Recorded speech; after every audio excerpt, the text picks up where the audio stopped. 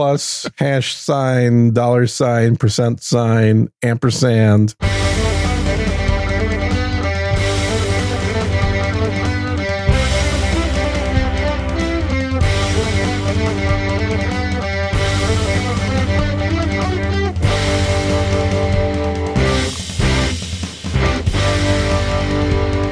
Hello and welcome to episode number 51 of Unrelenting Friday, November 25th, 2022. It's Black Friday, Gene. Is that racist or what? No, because it's great. It's great. Sure it is. Everybody's out shopping right now. Like the I old tell days. you, man, there's some deals to be had. There's a lot of stores that really want your money. I think it's funny that I've been seeing Black Friday deals since like November 1st. Well, true. The Black Friday sales are starting. I got really lucky here. I had some friends that got married, and they just got married like last week, so I was able to buy their wedding gifts on Black Friday. Nice, the Black Friday specials. I'm like, yeah, you guys are getting some gadgets. It's the best time to get married. You get twice the gift that way, or you no? do. You kind of do. I did order multiple gifts. It's like, this is when you're going to get the best deals on everything, allegedly. Mm-hmm. Although I've noticed the shipping times are already starting to kind of push out. Yeah, well, there was the headline on Drudge today was Amazon workers striking worldwide. So depending where you're ordering, that is, it's funny because it's like, I didn't think they were allowed to do that. Well, this is a question of how many people then end up getting fired. It's like, we figure we're going to hit them at the time they need us most. It's like, I don't know. It all depends, I guess. It's how the economy is working. How many people are there to take the jobs that you think you can walk out on? It's like the Twitter folks with Elon Musk in the letter with, you better not fire anybody. And Elon's just like, see ya. How are you today? Not bad. Good. You're a little under the weather last week. Yeah, this is like the first time doing just a talking show. I did the pre-shows, and yesterday did a pre-show for No Agenda with Fletcher and Pfeiffer. But yeah, I was thinking about it because it started. Yeah, how'd that go? I saw the ad for that. You know, it's always fun, but it's less musical. It's a weird thing for me. It's better to, I think, the end result. I mean, I have maybe less fun, but it's a better end result because everything is snappy. When it's just me, you go in and out of the songs, you get back and forth. But when you have somebody else, it's like, well, you want to chat. You want to. So you did a real morning show yesterday. Kind of, yeah. So it's a different vibe. Morning Zoo. Yeah, it's the morning. Welcome to the No Agenda Stream Morning Zoo. But I thought, it's like, went back to, and I was feeling fine. In the morning. Yes, exactly. Well, yeah, here we go. We even have Bill O'Reilly. In the morning. There you go.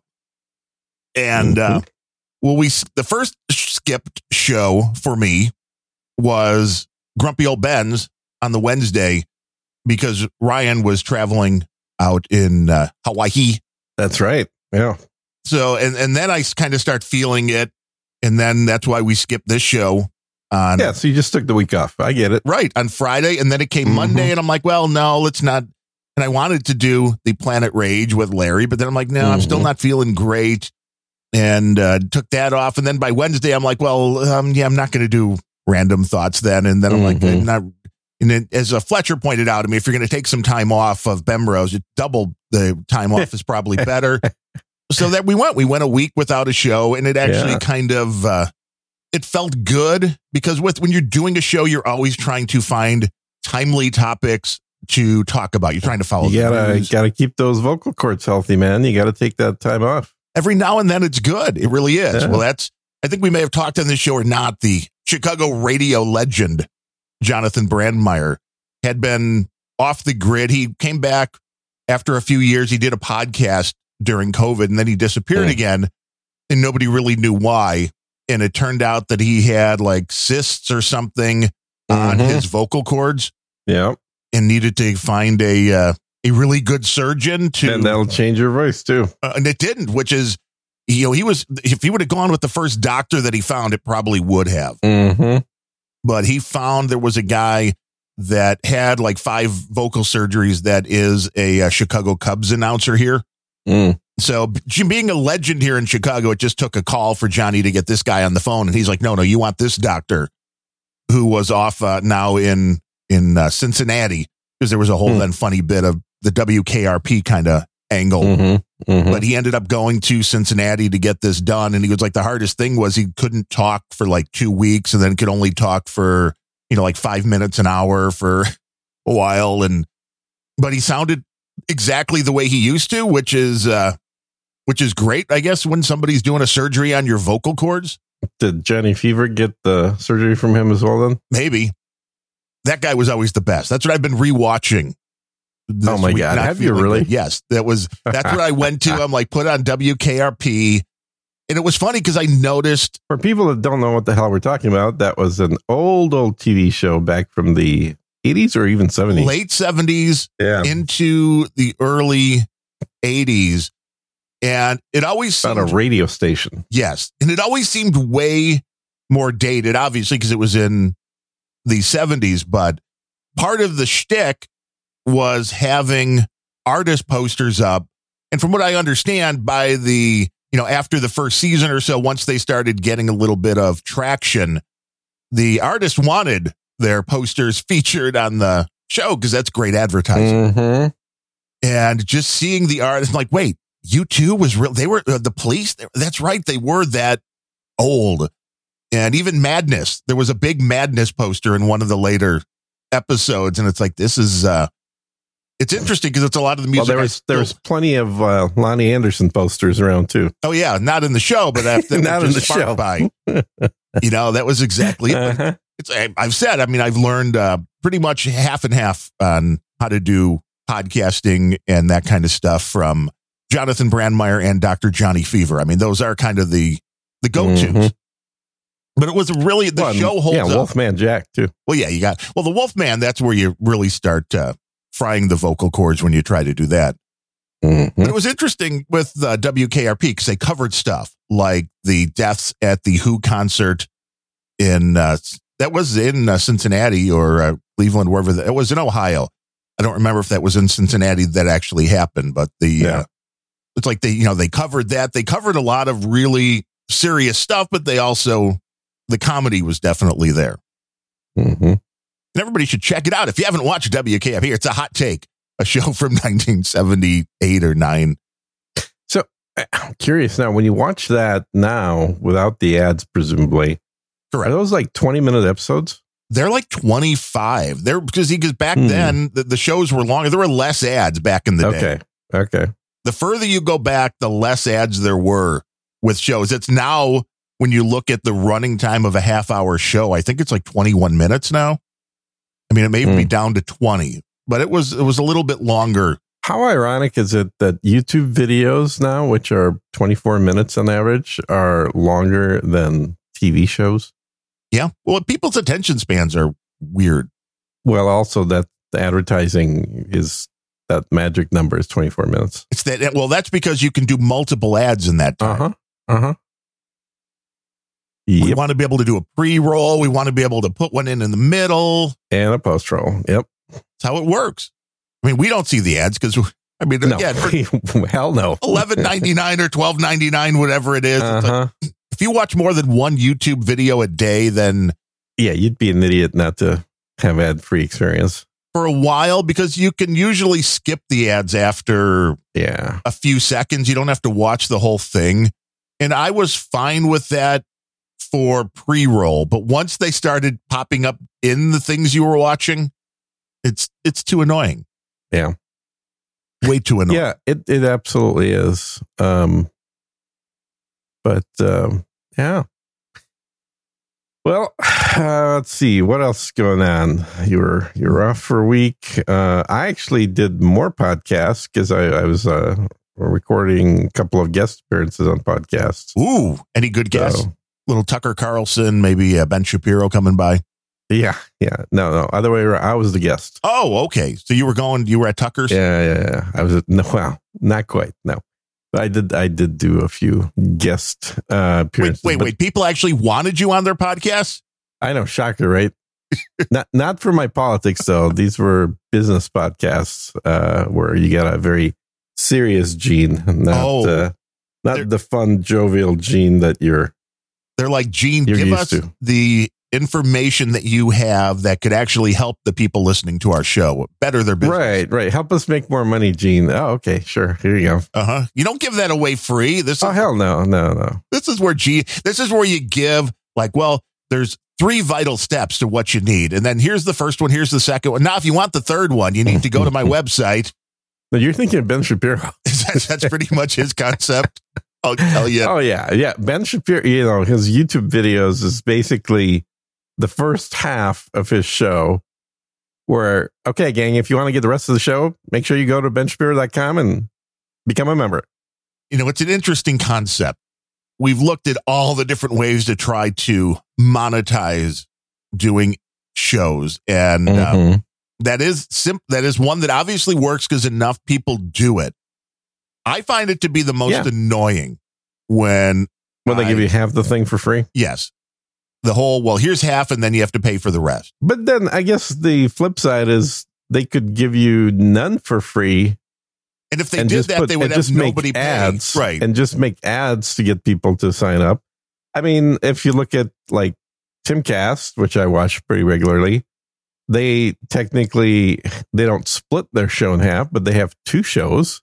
Right, but he seems to do so much content that it's like, who has time to watch the free Timcast content? And then really, who has time, if you actually have the time to watch the free, that also then has time to pay and watch more? Well, I mean, I know you do. So you might be the guy. He's got, I think he's talked about it. You mentioned number. I think he's at like 200,000 subscribers right now. He's up there in O'Reilly territory then. Like, that's not bad money either. No, not at all. Well, he's got a pretty big crew out there. I don't know what they all do, but he has a lot of bodies walking around with skateboards. So it's the vibe. That's definitely the vibe. That's all he wants is the vibe. He wants it to be that look and that feel. Yeah. And get people to believe him because he's wearing a beanie. I don't think that's why people believe him, but sure. When will the beanie come off? I mean, will he be, like 70 years old, like O'Reilly, still with the beanie on doing his Probably. show? He's still making money, maybe. Yeah, it's definitely his symbol. I mean, if you look at the logo of the company, it's basically a microphone with a beanie. That's what he's known for, I guess. Yeah. He just, unfortunately, a bad wardrobe decision is going to define him forever. Well, he's just like, I just started the show. Okay, and it was boomer. Cold. Because most of the kids these days, and by kids I mean people under 30, wear hats indoors. Really? Yes. Why? It's a thing. It's just a thing. Okay. It's a thing.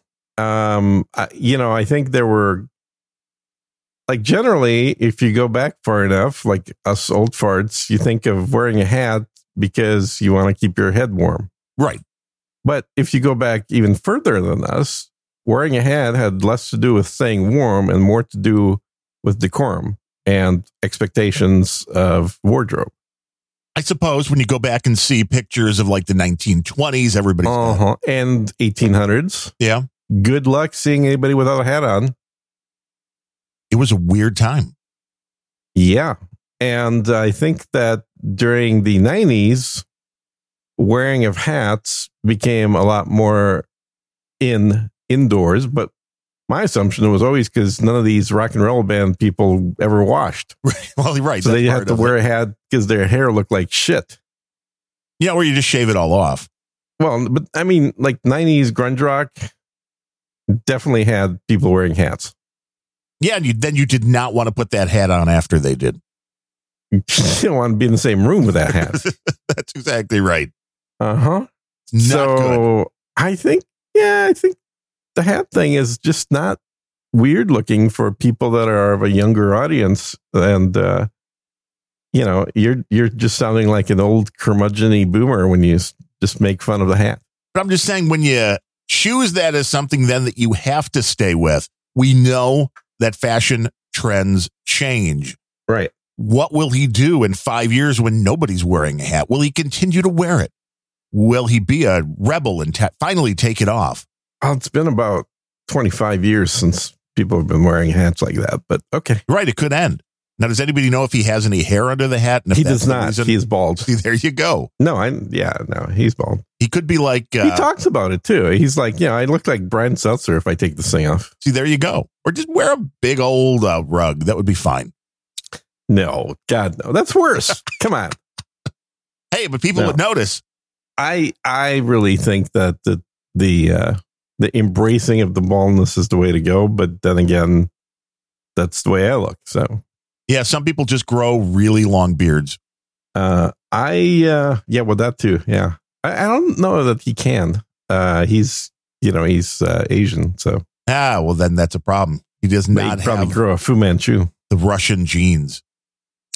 No, he doesn't. I think he's like Irish Asian or something. Which is an interesting combination. Irish Korean, I think. He's very angry. I mean, His mom's Korean. he's always angry, that little. I wouldn't say he's angry. I think he's passionate. I think And it's there's an a act. certain really? I think he was angry. I think this was, and then he got the audience, and it's like, oh, money. Got to keep doing this. Oh, he definitely knows what to do to maximize money. That's for sure. Which is the hard part at this Wow. point. At this point, that is, He's growing, I think, right now. I don't know if he's the fastest, but he is definitely on the heels of Ben Shapiro right now in terms of company. Shapiro's company's worth like $250 million right now. it's not bad. Uh-huh. But I mean, it's the network, right? Yeah. I mean, there's Yeah. a bunch of different shows Yeah. that he put together, but I know we can't Well, he's monetize got that Jordan network. Peterson. He's got Gina Carano. He's got Ben Shapiro. Yeah, you can't monetize a network Yeah. unless you have talented people that are all banding together. In which Yeah. case, I think you can. Yeah. And but one thing that they're not doing that Tim's doing is he's also putting out a song a quarter, and each of the songs hits the number one on the charts. Because it's just strictly a gaming mechanism. Doesn't even But matter that's if it's what good. radio is. Well, it's yeah. a gaming mechanism. So yeah, Yeah, it's no less legitimate than anything else. WKRP covered that. The one DJ that came in that was getting cocaine in the Mhm. record jacket to play it. Yeah. Little payola, baby. It's still illegal, Yeah. but that's it.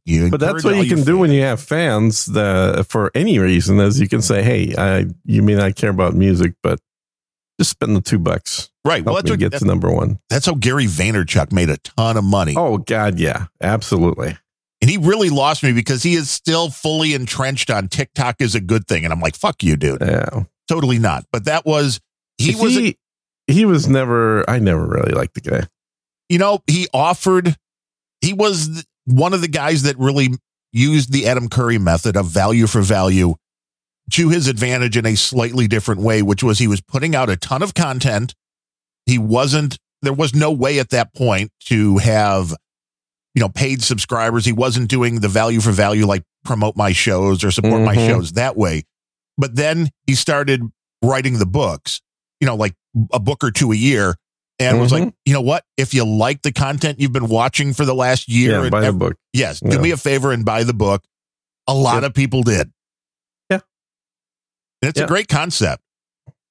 And I think, there is something about that, especially in the Biden economy. We've seen the people supporting all sorts of podcasts go down. I think if you had something that was in there, like, hey, if you support the show and over the time you get a book or you mug or something, I think more people stick with it at that point because they can tell The Mug themselves, Club? Yeah. right.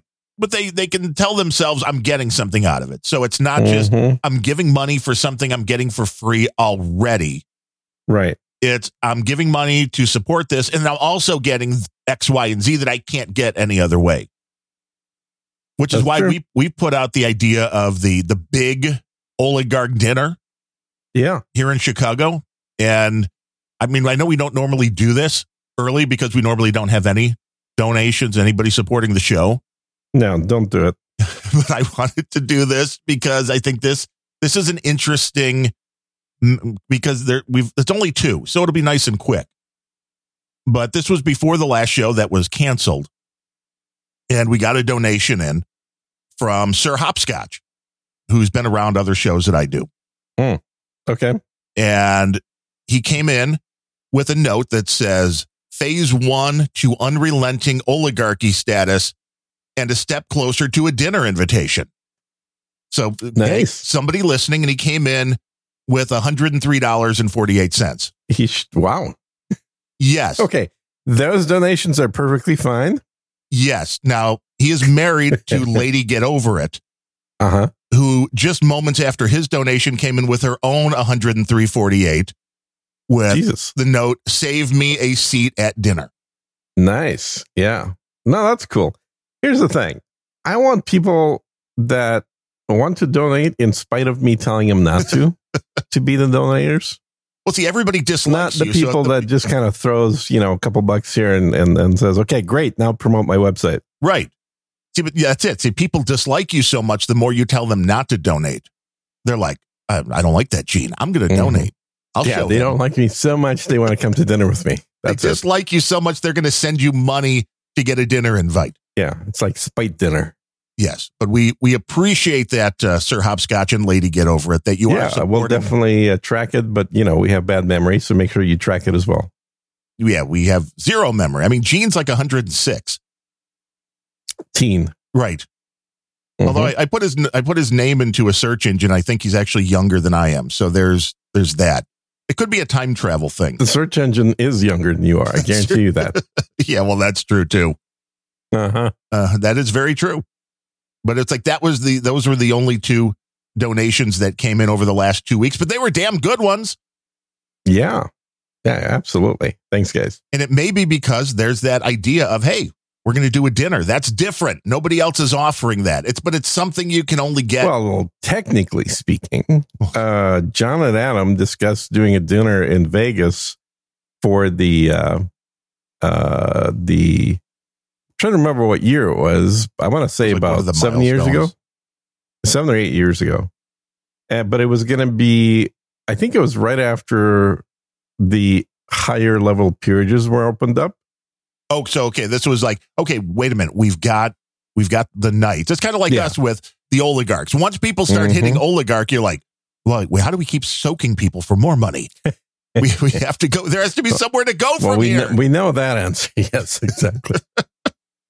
Yeah. And so the idea was, so if you're like a baron or higher, then let's get together and have dinner in Vegas. You get to get in the and I thought it was a great idea. I was like, hell yeah! I there's a few places in Vegas I enjoy having dinner, and I don't know if it just kind of went by the wayside because nobody ran with it, or if they expected to get a bunch of people coming in with more donations to get up to that level and never happened, or if John just decided he didn't want to travel. It's a lot of work. Or all of that combined, but whatever it is, it just within 2 episodes, it just kind of blew up. So somebody re-listening to the old shows, I'm sure, has run across that episode where they talk about the Vegas dinner. It's not a bad idea. It is a community building exercise. Mm-hmm.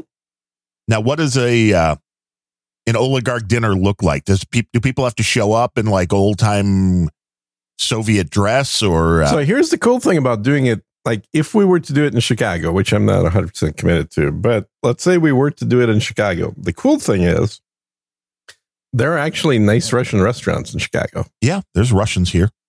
Well, there's Russians everywhere, but there are actually don't tell people that high-end Russian. It's a Russian behind every rock. There are some high-end Russian restaurants, or at least there used to be. So it'd be worth checking to see if they still exist. But that I've been to in Chicago. In fact, I remember back in the 90s being shocked that the parking was $20 an hour. I was like, you got to be kidding me. That's like the price of dinner. Yeah, well, it's only gone up since then. I'm sure it's 50 now or more. Austin is $50 to $60 an hour for parking right now. Like, would you like your car back? Would you like it back without bullet holes? There's a bunch of different levels you can have. Yeah, well, I maybe take a lap around the track. That would be worth $50 an hour. The official F1 track restaurant, though, it should be probably some kind of Russian aspect to it. Yeah, and that's so the only Russian restaurant in Austin closed 3 days. No, it was more than that. It was about 2 weeks after the liberation of Ukraine started. Really? Mm-hmm. That people were like, "No, we're done. You are horrible people because of your ethnicity." Oh, it's worse than that. So within a week, they took the word Russian off their sign. Whoa, they went Russian woke? They went Russian woke. They're like, yeah, we're just going to serve ethnic food now. We're not going to, it's no longer Russian. It's right. It's quote unquote ethnic, but it's the same food, but we're just not going to call it Russian. And then within it was probably 2 weeks after that as they just closed their doors. That's crazy. It is. It was definitely not expected. The owners were not actually Russians. They're so they were fake Russians. They were Belarusian. But I don't know. Maybe they were a little too sympathetic to Ukraine. Maybe they got some threats and they didn't want to deal with it. I mean, the fuckers survived COVID, which as a restaurant is not an easy thing to do. And then maybe that's the issue, is that surviving COVID just put them into huge debt. And then this happening where they're like, no one's going to show up because no one wants to be in a Russian restaurant. Nobody wants to be associated. Just said, fuck it. Right. We're just going to shut the door.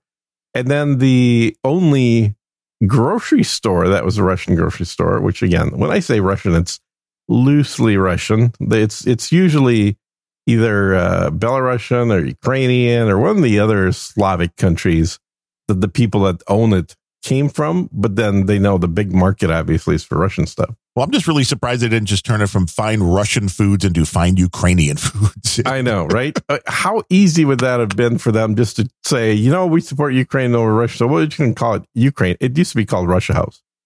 You could have turned it into Ukraine House. Yeah, easily.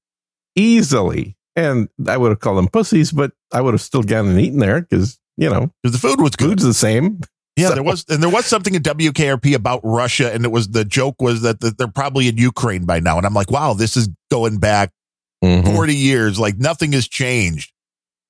Nothing. Oh, yeah. Changed. Well, a few things have changed. There's a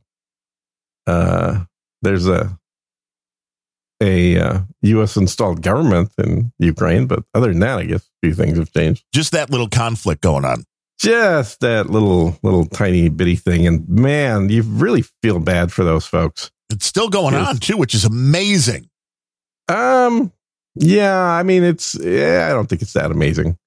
Because when Russia went in there, they were doing zero damage to any infrastructure. They were doing zero damage to anything that wasn't specifically a military target. And, I think by doing that, they were hoping that it'd be over quickly with minimal destruction. And unfortunately, what they didn't count on is the Biden money that was in Ukraine that was going to be defended until the last Ukrainian dies. Well, Biden has to wash his currency somewhere. The Biden crime family, that is. Mm-hmm. And what about the whole crypto aspect of the money going in? Like, so now we have a failed crypto king. Yeah. We have billions of dollars. They're like, well, this was kind of a Bernie Madoff. We're using your money. And there's money going from this to Ukraine to Biden to... Yeah, Ukraine was investing the money that it was receiving from the United States and Europe into Bitcoin, which just sounds just like, huh? Well, it's like a get-rich-quick scheme, man.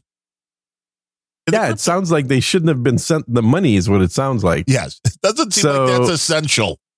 Also, I don't know that this wasn't planned all along, because you're doing a double cover up here. First of all, you're converting real money into Bitcoin, making it less traceable, and not just Bitcoin, other coin, right?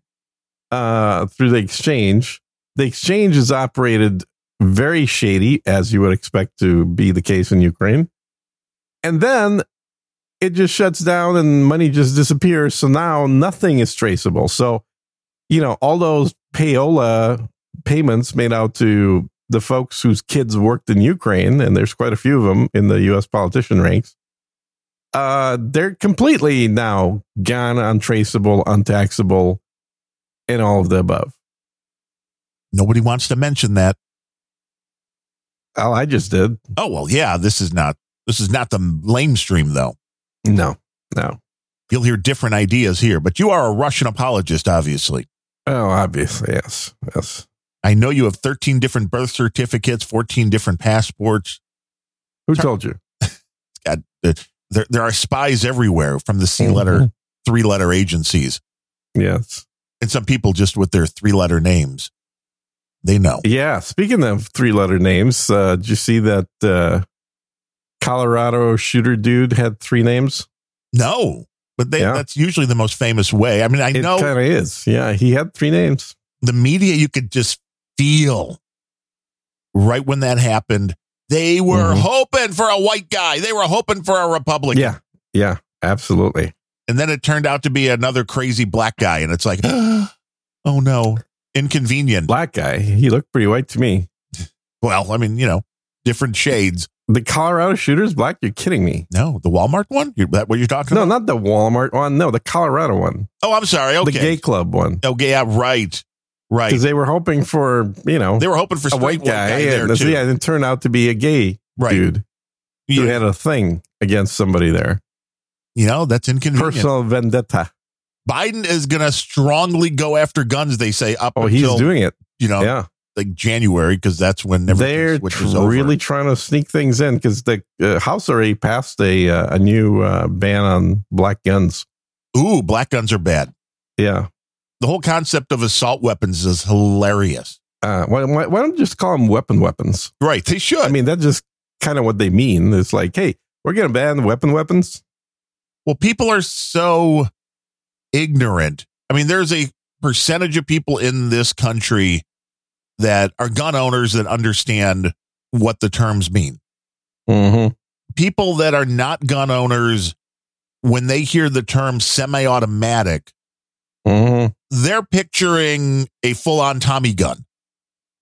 They're not understanding that a semi-automatic is pretty much every pistol that's been sold since the 1800s. Exactly. Although I got to say, those of us that are deep into the gun culture also aren't necessarily helping things when you can do searches for videos called fully semi-automatic and see a bunch of guys shooting auto resetting trigger guns, which is hilarious because they're semi-automatic, shooting at about 500 rounds per minute. Yeah. Well, and it's like you can use a rubber band, bungee cord kind of thing to give your gun a boost. I mean, not that anybody can really shoot accurately at those kind of speeds. Those guns weren't made to be fired that quickly. Most of them. Yeah. I mean, some of them were. But that is the concept. It's like, well, okay, let's ban this. Yeah. It's like, but if somebody adds a rubber band to it, it's now this. So how do you, so they want to ban rubber bands. Probably. So. That would be the next line of defense. People seemingly keep driving their cars into parades and people into Apple stores, which I guess the Apple store one was just a bad accident where the guy's I thought that was a robbery. That wasn't a robbery? No, that was just a guy allegedly, from what I'm understanding, got his foot caught between the accelerator and the sidewall. However that happened, it looks like he tried to brake with his other foot and all that didn't quite work, wound up in the Apple store. But he didn't think of shifting into neutral? I guess not. How dangerous cars are.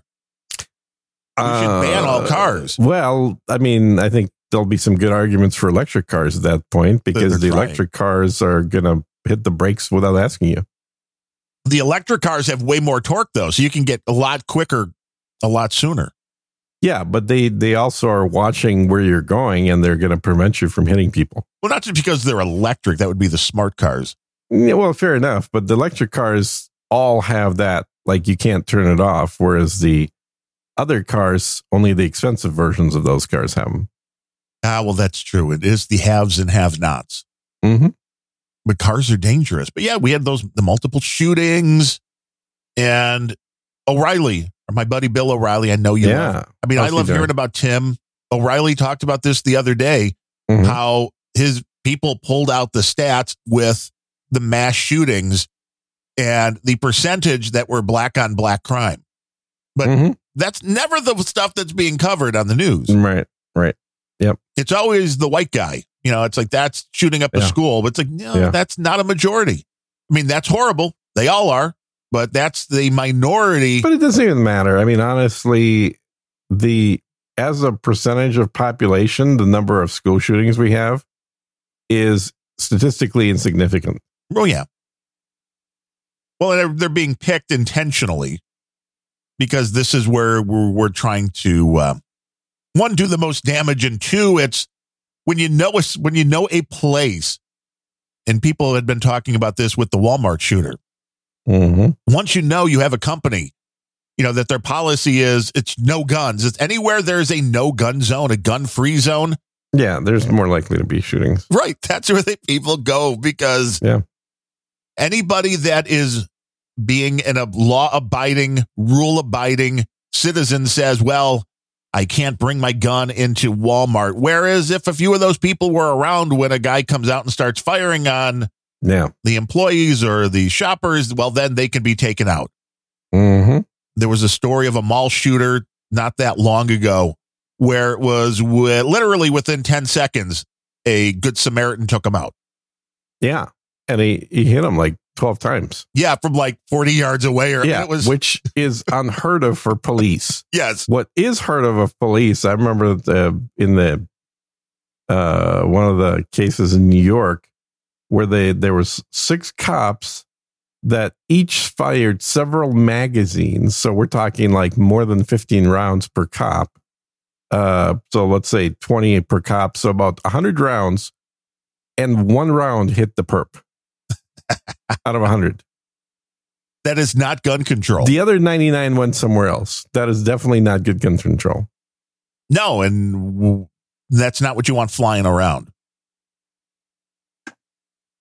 Not what, good. Bullets in general? Yes. In general, that is inconvenient. Yeah. I think we need to go back to the good old days where the cops didn't carry guns or tasers, and they had a billy club. Well, that's England. Welcome back to the way they do if it. the cops actually had to get within the zone of danger themselves, I think that they would tend to be a lot more polite. Would they actually get to do the job, though? I mean, you can't fight guns with a billy club.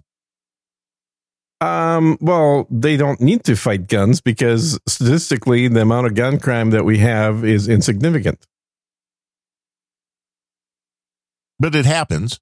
So in those cases, there's nothing. But well, it happens. But I mean, if you want to look at it that way, that's why you have a SWAT team.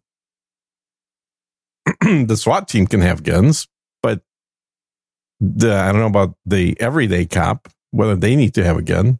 Here's the thing. The joke, which is, as all jokes, is based on reality for gun people, is if you can manage to buy a used gun from a police department, it's always a great deal because it's never been used.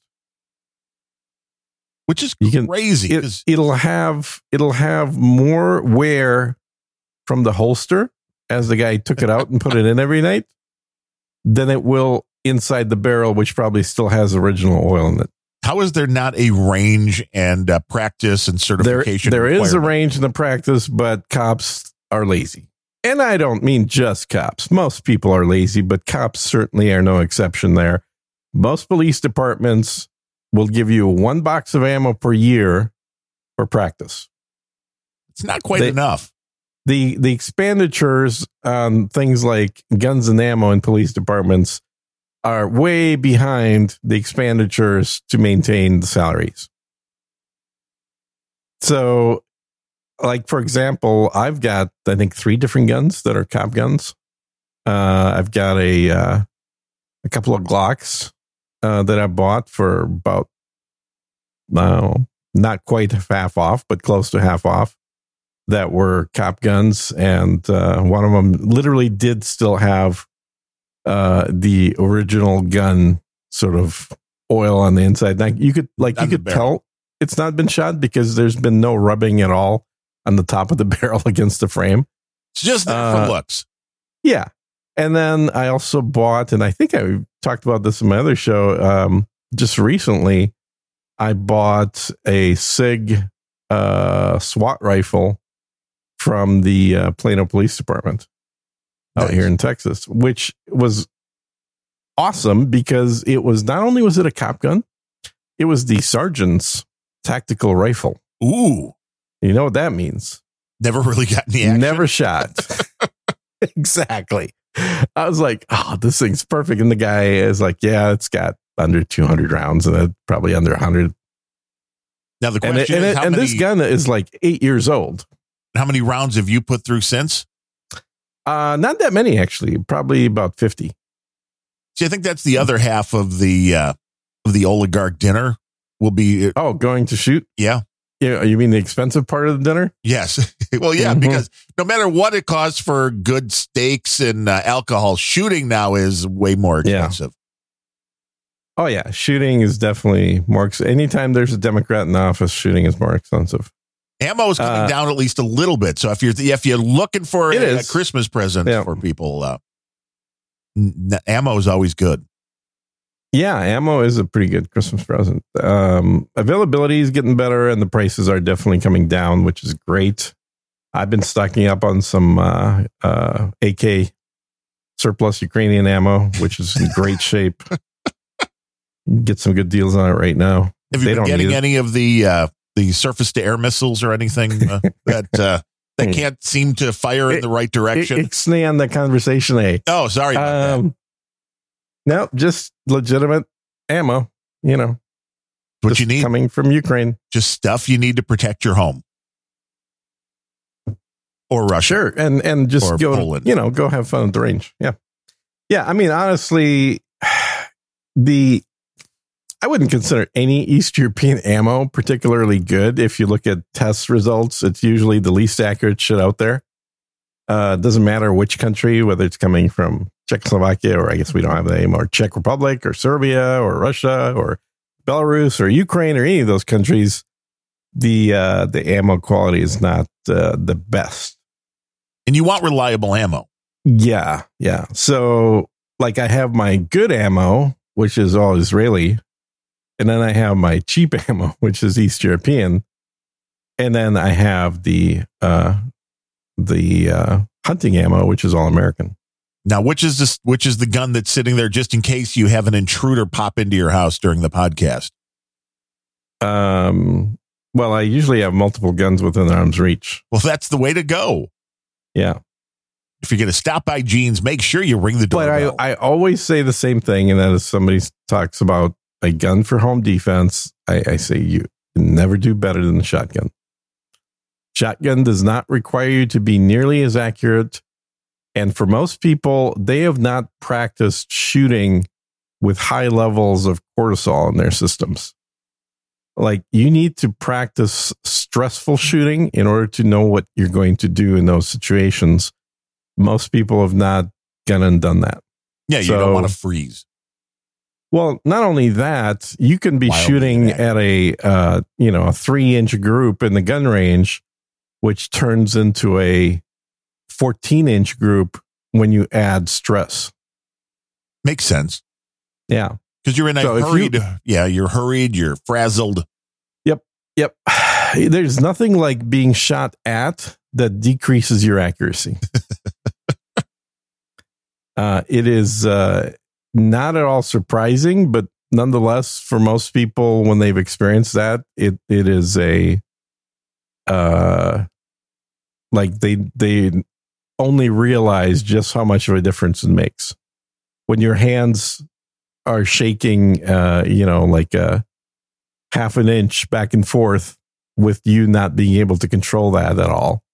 You're not going to be shooting very accurately. Yeah, and there's no way really to prepare or simulate that coming up. Oh, there is, absolutely. There's a number of things. Have somebody shoot at you? That's one way. There may be other ways. One of the easy ways back when I was younger was paintball. True. Because paintball hurts like a sumbitch if it hits you, because it's a 68 caliber ball of goo. So it's as denser than water, and it's traveling at 300 feet per second. So it carries quite a bit of weight. Now, paintball, I think, has kind of fallen out of favor these days for the what do they call that? The little little beads that everyone shoots now. I don't know. I just figured it's all bad for the environment. God damn, what is it called? They've replaced paintball with something else now? Yeah. It doesn't have paint. It's just like you're shooting little plastic pellets, but it seems to be quite popular these days. Well, then how do you know you hit somebody? Well, I mean, they know, but... Well, the person's supposed to raise their hand and say hit. Sure. But it hurts. It's... The idea is when you get smacked, they're going to keep shooting until you raise your hand. So you don't want to wait too long to raise your hand, although they are clearly cheaters. Someone has got to know if anyone's listening, what the hell I'm talking about. It's Black Jesus. Friday. Oh yeah, nobody's listening. That's what it is. Everybody's out doing their. Nobody's out doing shopping anymore. I'm just waiting for whatever will happen today. I mean, because if you're going to go shoot up a place, I mean, this is a perfect day to do it. Now, you can send emails to Darren directly. Bypass me for this. Don't even. I would never say anything like that. Just saying. I don't know who would. And in Illinois, I mean, if they don't change the law that they passed that goes into effect January 1st, I'm going to need to really load up on ammo, because the law is now going to be airsoft. If airsoft guns, there you go. Yeah, that's what I meant to say. Yeah, so airsoft seems to be way more popular than paintball, which I think is because people just didn't want to have clothes that are new clothes and ruining that are just full of stuff. But I used to play a lot of paintball, like back when I was single and stuff, and like every weekend I'd be at the paintball range. And it ain't cheap. 30 years ago, this was $100 a day hobby. Now it's probably 1,000. Yeah, I don't know about that, but it's probably 200. I'm sure it is. But it's also, I don't know. I enjoyed it. I thought it was fun, but certainly the airsoft stuff they make look more like real guns. Yeah, because a paintball gun, it looks a lot more like a paint sprayer for your wall. Right, because it's big and chunky. Yeah, it's big and chunky, and like I had remote oxygen. That wasn't oxygen; it was a remote nitrogen tank. Right. On my back under the camos, and then a braided metal hose running through the sleeve down to the gun that was perma mounted to me. And then, but it was enjoyable. But that's one of the ways you get used to, like, still focusing and concentrating on shooting when somebody's shooting at you. The other thing, you could take a class in it. There are gun schools that do simunition classes. Simunition is it's what a lot of the more, I guess, let's just say military contractors trained with. You use real guns, but instead of shooting bullets, they shoot these little squibs that are kind of like paintballs but smaller. They're standard bullet size. That, like, you go through a kill house with one of those, and you've got the red team and blue team. Boy, that gets the adrenaline pumping. Oh, I would imagine. And I know they've got different things now that like shoot out a laser that you use your own pistol, and they have special things that go into it. So when you fire it, it just kind of shoots the beam of light. But then again, you're trying to shoot at certain targets because that's really that doesn't work. It has to be something painful. If you're not afraid of the pain that it's going to result in, you're not going to have the same type of response in your hormones. Well, this is why Sig Sauer, from all of their most popular models, they now make BB guns to give you they make airsoft guns. Yeah, I don't know about BBs, but they definitely make airsoft guns of all the SIGs. Which is probably what those are. Because I know they're safe to shoot in your own backyard. Well, legal anyway to shoot in your own backyard. Yeah. And they're not the only ones either. But yeah, absolutely. I've posted a couple of videos on No Agenda Social of. Wait, you're still on No Agenda Social? Yeah, are you not? No, I hardly see stuff from you. That's true. I don't post a lot. No, I don't either. I'm probably around 100 posts a day or so. Well, see, you just take up the slack. But I take up the slack for half the people on there, for Christ's sake. That's right. It's like Elon said on Twitter, there's like 10% of the people doing 90% of the content. Mm-hmm. Yeah. They deserve to get some cash. They deserve to be cut in. Yeah, man. Keeping the thing running. Totally. But as of January 1st here, I think we talked about it a little bit. The law is going to be, and there's a lot of asinine stuff about things they won't hold people that commit criminal offenses for. But the biggest ones seem to be that they made the trespassing charge, they dropped it down a rung, meaning that if somebody actually comes into your house or yard or, No, this is in Illinois? Yes. Mm-hmm. You can call the cops. The cops can come out. The cops can give the person a ticket, but the cops cannot remove them from your property. So you have to shoot them. That's what I said. And it's going to be kind of a roundabout at that point, because I think that's what people are going to have to do.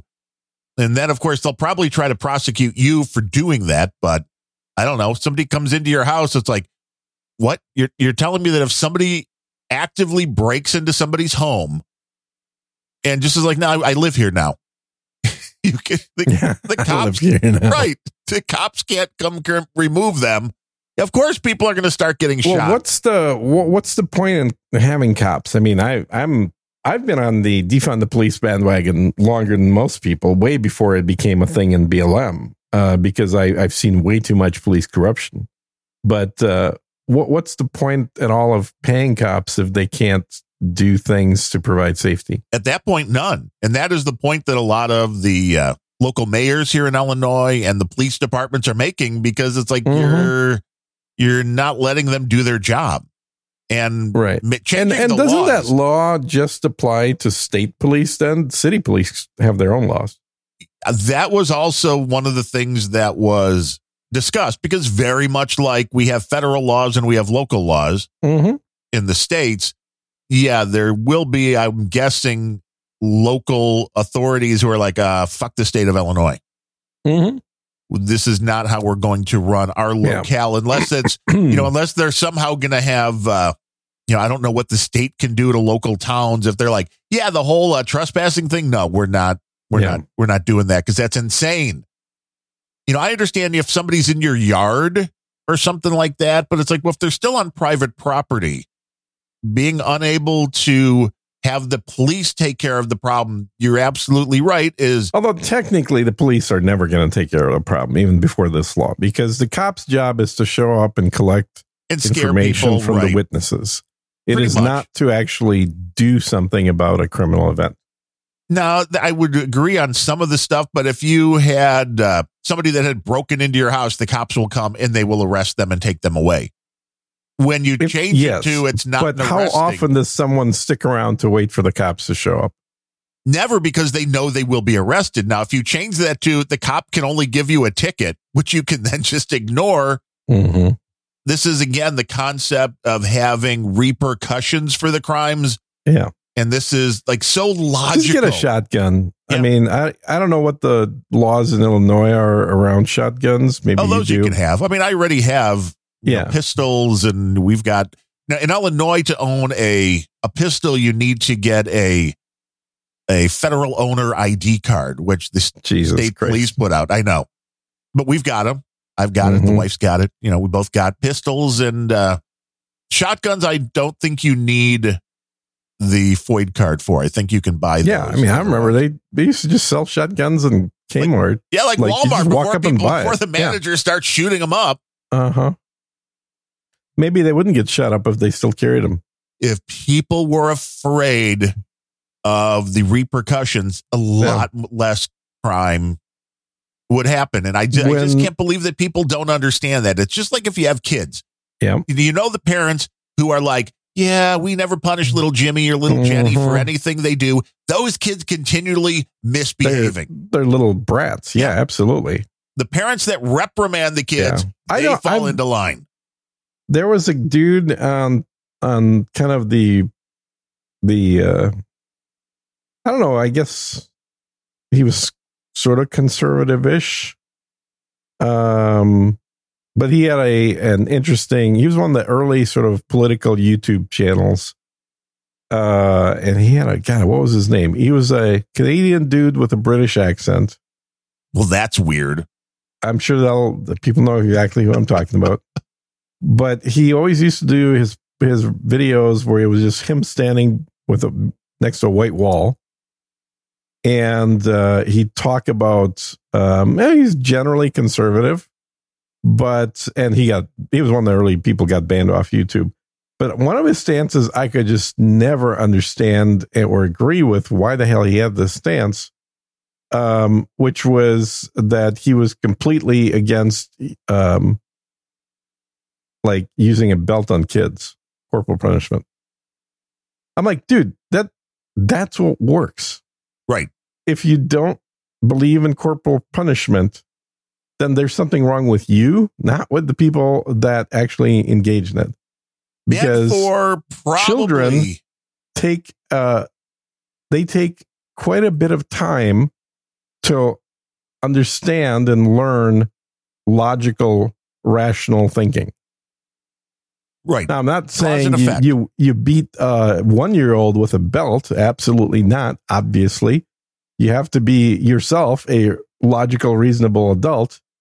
But the idea that you can't spank a kid or you can't, cause anything that is physical pain is asinine. It is literally pretending that you are not an animal, which we are.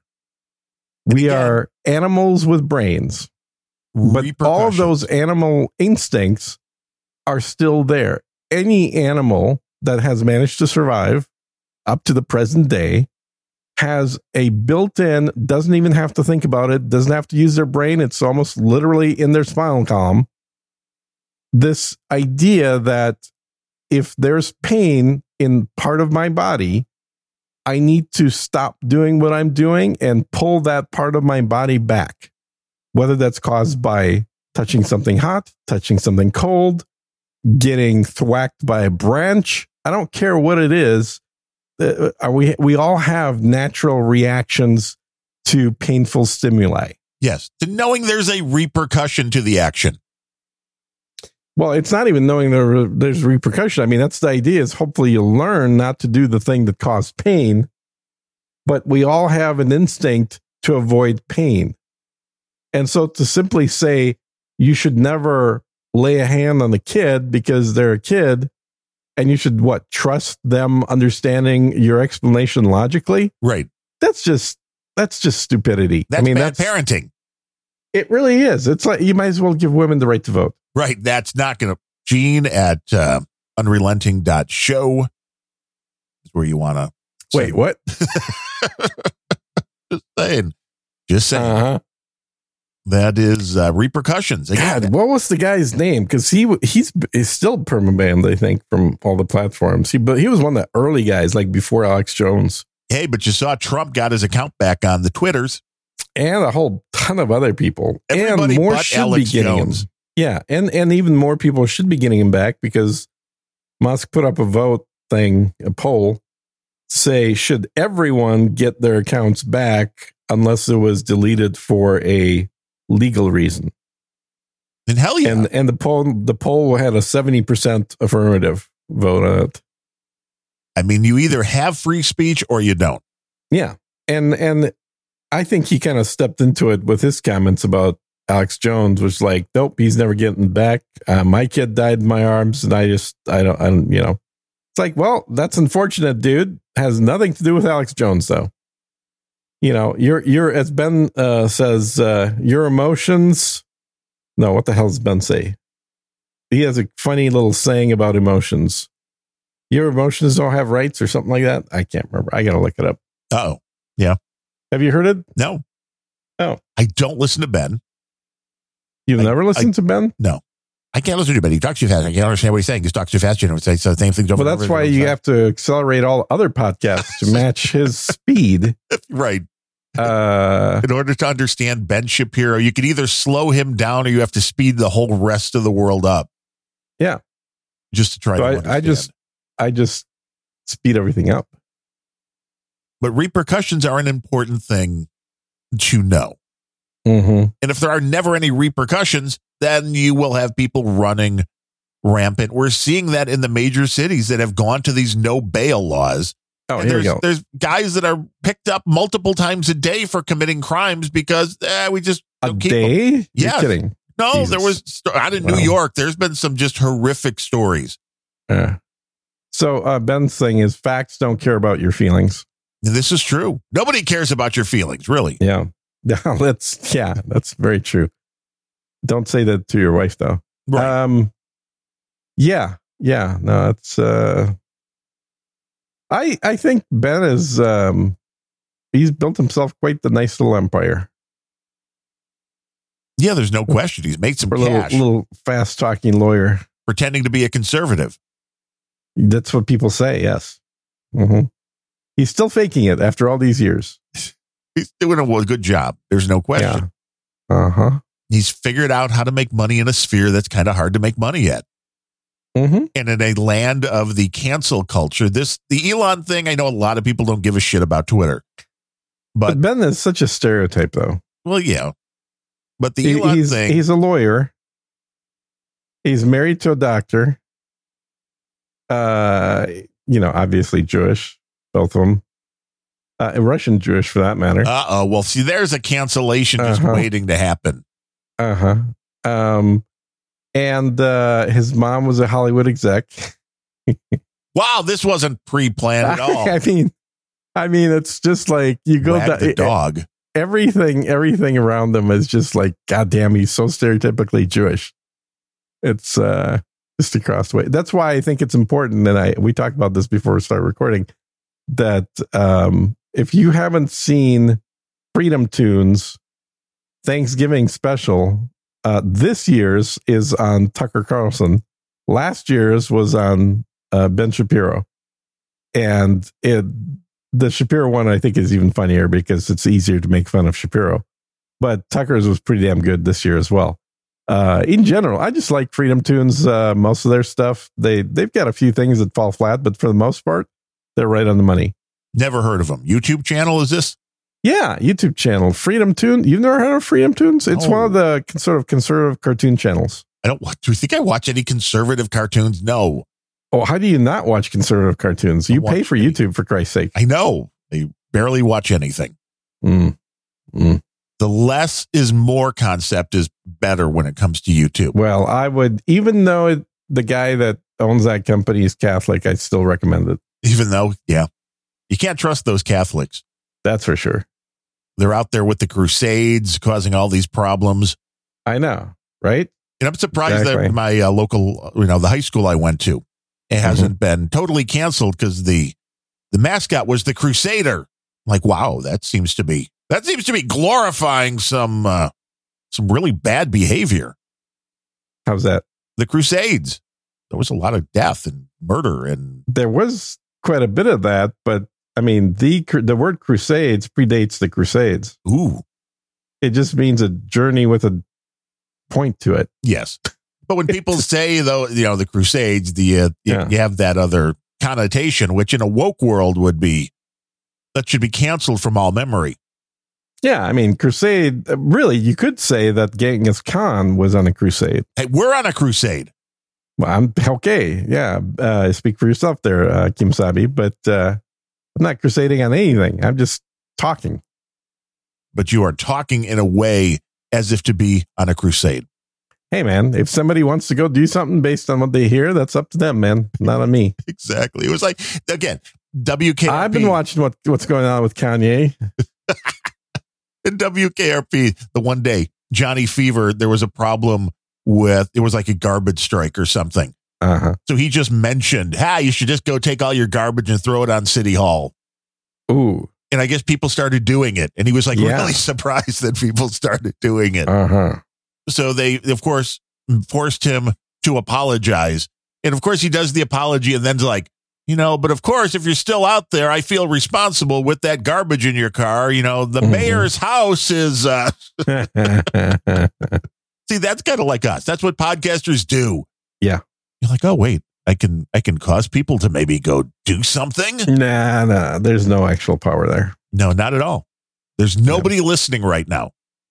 Well, and that's definitely true. I mean, first of all, it's Black Friday. It's the day after Thanksgiving in the U.S. For all our international listeners that don't care about Thanksgiving, there's somebody I was watching that was a conservative British dude that just gave a hilarious comment to the whole Thanksgiving thing. It's like, well, our country didn't go and rape and pillage another indigenous civilization and steal their land, so no, we don't celebrate Thanksgiving. You're not familiar with the British Empire. Yeah, and that's literally my reaction. It's like, oh my God, you literally conquered half the world, and you're going to tell us about that Americans did that? Okay. But they don't see it. That's it. This is the block that people have because they don't understand history. Mm-hmm. They have made no attempt to understand history, and I guess we now live in an era. History-free era. Yeah. The most important things are not what came before. It's all just today, woke, transgender, whatever the cause du jour is. But yeah, you don't know what happened in the past. It's like, and that's really kind of scary. Yeah. Well, and Russia just keeps pissing off Democrats because they just passed a law outlawing child sex change operations. Well, as they should. That seems rational to me. Oh, it's clearly evil Ruskies. What, you can't be thinking that's rational. I mean, I just can't believe this country has gone that far down the rabbit hole where the average person is like, oh, no, let's cut off a kid's genitals at 12 because they say they're confused. Well, on the path to Sodom and Gomorrah, all things start looking normal. Yeah. And that is the issue. I mean, I just want to know who's going to be like, those horrible Russian people. They won't let us cut off a kid's dick until he's at least 18. Mm-hmm. Wow. Yeah. That's horrible. Those horrible. Yeah, we gotta change that administration. That's for sure. We gotta but what, get Putin out of there. Can you get the sex change in Ukraine? Is it okay? Are they doing that to 12-year-olds in Ukraine? Well, they do that involuntarily, but yeah. Well, there you go. Uh-huh. That is the problem.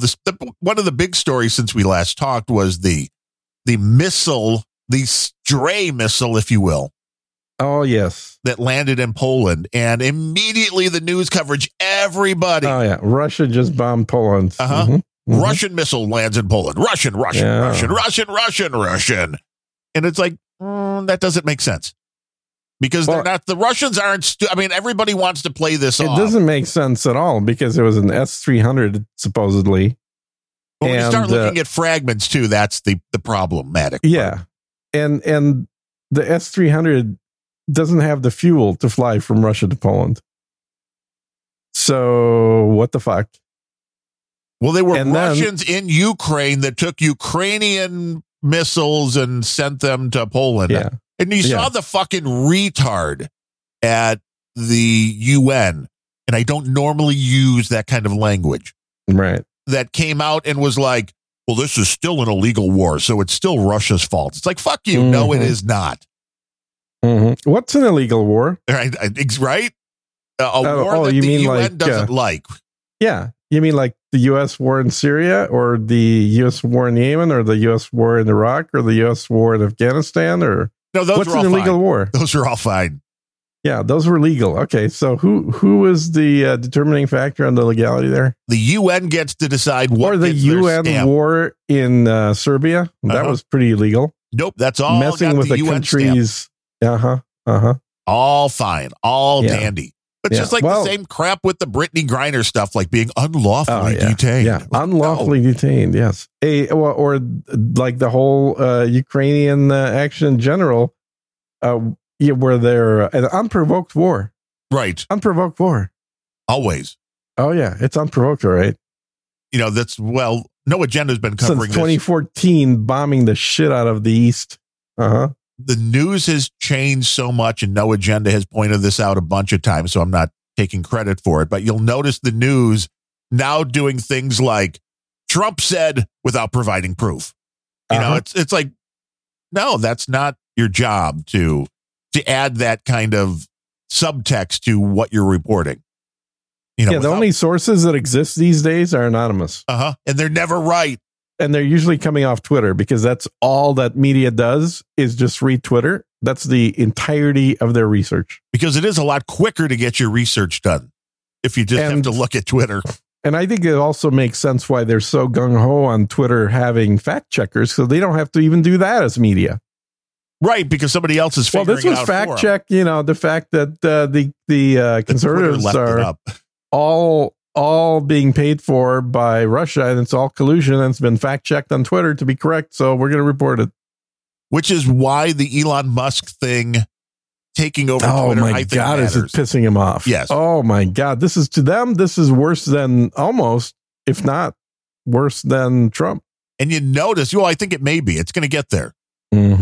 But you notice these folks, including the radical wackos like Whoopi, who said she was leaving, Stephen King, the usual suspects. Yeah, they're not leaving because they say they're going to leave, and then they realize that every other platform out there has a small percentage of the reach. What did you see the reply from the head of Mastodon?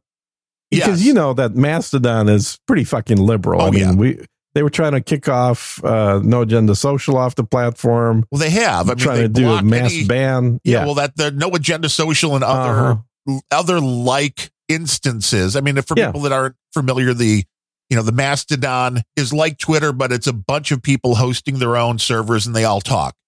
Yeah. What they do when they release the software is tell you, well, there's some bad servers like this, and this, and we block them by default. Because, they're saying horrible. And it's funny that the reason that they give is like free speech zone. Really? That's the reason why you're going to block an instance. Yeah.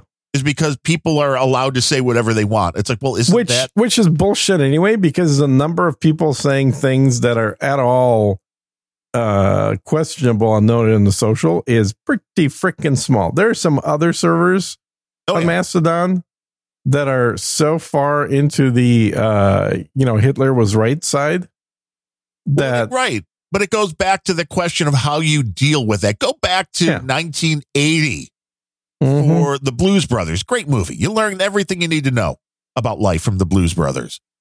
When they come across the Penguins. Yes. You come across the Illinois Nazis on the bridge. Yeah. And, it's like, I hate Illinois Nazis. And then they go and they drive the car over the bridge and all the Illinois Nazis have to dive off into the water. But the Illinois Nazis are allowed to speak. That's part of the deal of having freedom and free speech is that the horrible people that you don't like or don't agree with still get to spew their stuff and then you get to respond. Right. But you can not listen. Well, that's also true. But you can't put tape on their mouth. Yes. That's not the same as not listening. I mean, you could drive the car over the bridge and make them jump off, but you may get shouldn't really do that. But but that's the thing is, so this lefty that is in charge of Mastodon, I mean, it's open source, so anybody can set up their own, but the official big Mastodon that started the whole thing, he had to put out a statement saying, if you're coming here from Twitter, please use the tools that are built in, like muting or ignoring somebody, and stop sending us requests to block people. Right, because all these people on Twitter, they're used to Make They it used to- stop. Yeah, they're used to just sending I don't like this person, block them from your platform. Right. Make it And they're stop. like, just mute them yourself. It's like, no, that's not the point. That's not what they want. They want to remove people they disagree with. Right. They don't want that even to be out there for anybody else to For hear. They want to make anybody the else. decision for you. Mm-hmm. And that's dangerous. Which is exactly what I want in podcasting, because I want my podcast to only be heard by people that are approved by me. I know you're trying to figure out that technology. That's it. You're like, One day, how can I do we'll this? make it happen. I only want to be able to talk into the ears of people that I like. Mm-hmm. Mm-hmm. How do we do? Everybody has to be technically, I guess I could do that. There's a way to do that just through like a Patreon type system. Well, this is true. Where I could make the membership for free, but then I get to kick anybody I don't like off. You need a big bunch of people all giving tons of money. That's what we need. Big people giving tons of money. If you want to help Sir Gene figure out a way to ban people from podcasts, I think you need to send a donation in. And really, he's only targeting one person mainly. So there's that. Could be a whole country. And he always comes at me and I'm like, you do realize he is just trying to annoy you. That's it. Come on. You don't give into it. You're playing the game all wrong. But you gotta have fun. You gotta have fun. Exactly. Yes. There's no malice. There's no malice in the Unrelenting show. Not at all. Or any show. Well, none that we do. I mean, there's some in some shows. There may be some malice in like Michael Malice's shows. Yeah, there's probably a lot there. He does have some malice in every show he does. With Twitter, though, what do you think of that guy, by the way? I don't know if we ever talked about him. I've heard very little, but from what I've heard, okay. Yeah, I mean, it's not a... So he's a self-avowed anarchist, which is different than the libertarian. And it's interesting to me because he's a righty anarchist, where most anarchists that I've known in my lifetime have been lefty anarchists. That is like the average, they're the people for whom, socialism and communism doesn't go far enough. Right. You're like, this isn't working for me. This is way too easy. It's like, well, everybody should have all this stuff, but also I don't trust somebody to enforce it. So anarchism is the way to go. I was like, okay. It's like going back to the Wild West. That's why we all have guns and ammo.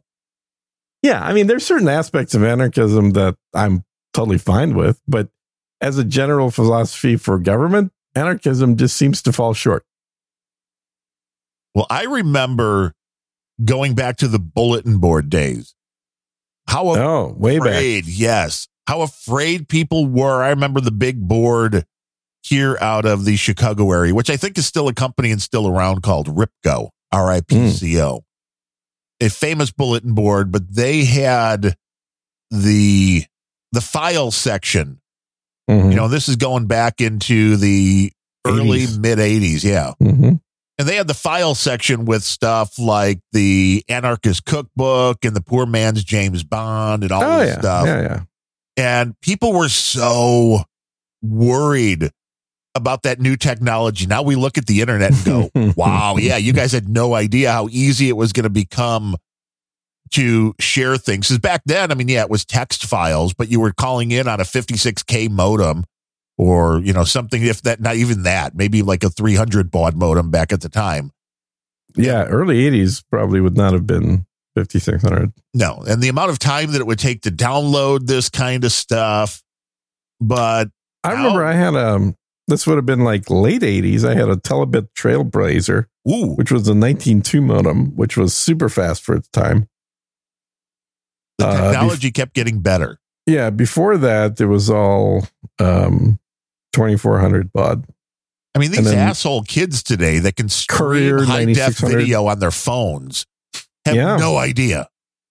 Well, the computers that we were using those modems on, they were less powerful than your iPhone. Oh, yeah, by far. By far.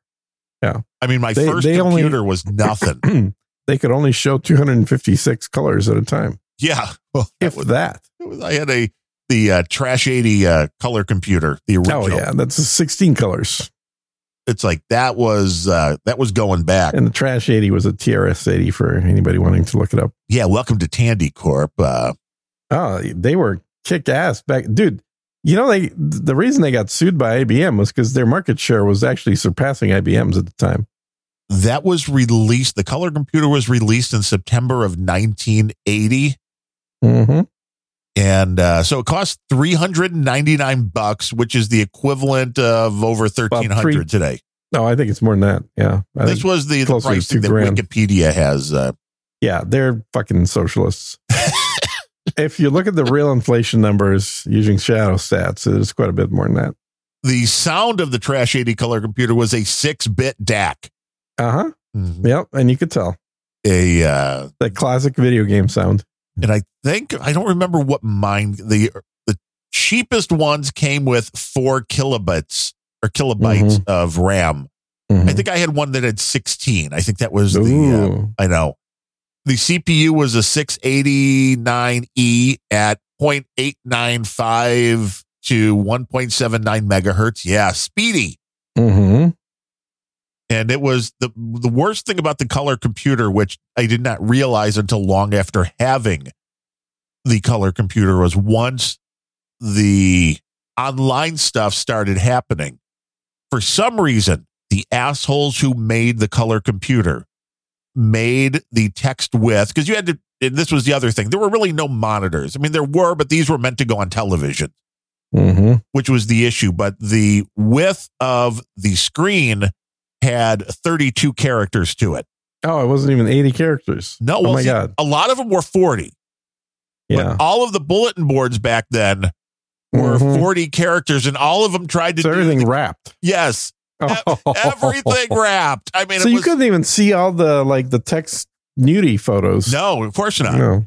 Oh my God. It was horrible. Yeah. It was absolutely horrible. So how big was your screen? I used a few different televisions with them. I remember using just like a small portable, mm-hmm. maybe 15-inch screen to mm-hmm. start. Wow. See, I was on a 9-inch Mac screen. Oh, well, those were even better. Black and white, 9 inches. I mean, yeah, sure, it was higher quality, and it was, very small. Very small. Insanely small to the point of, it was basically, well, it was definitely smaller than your iPad screen.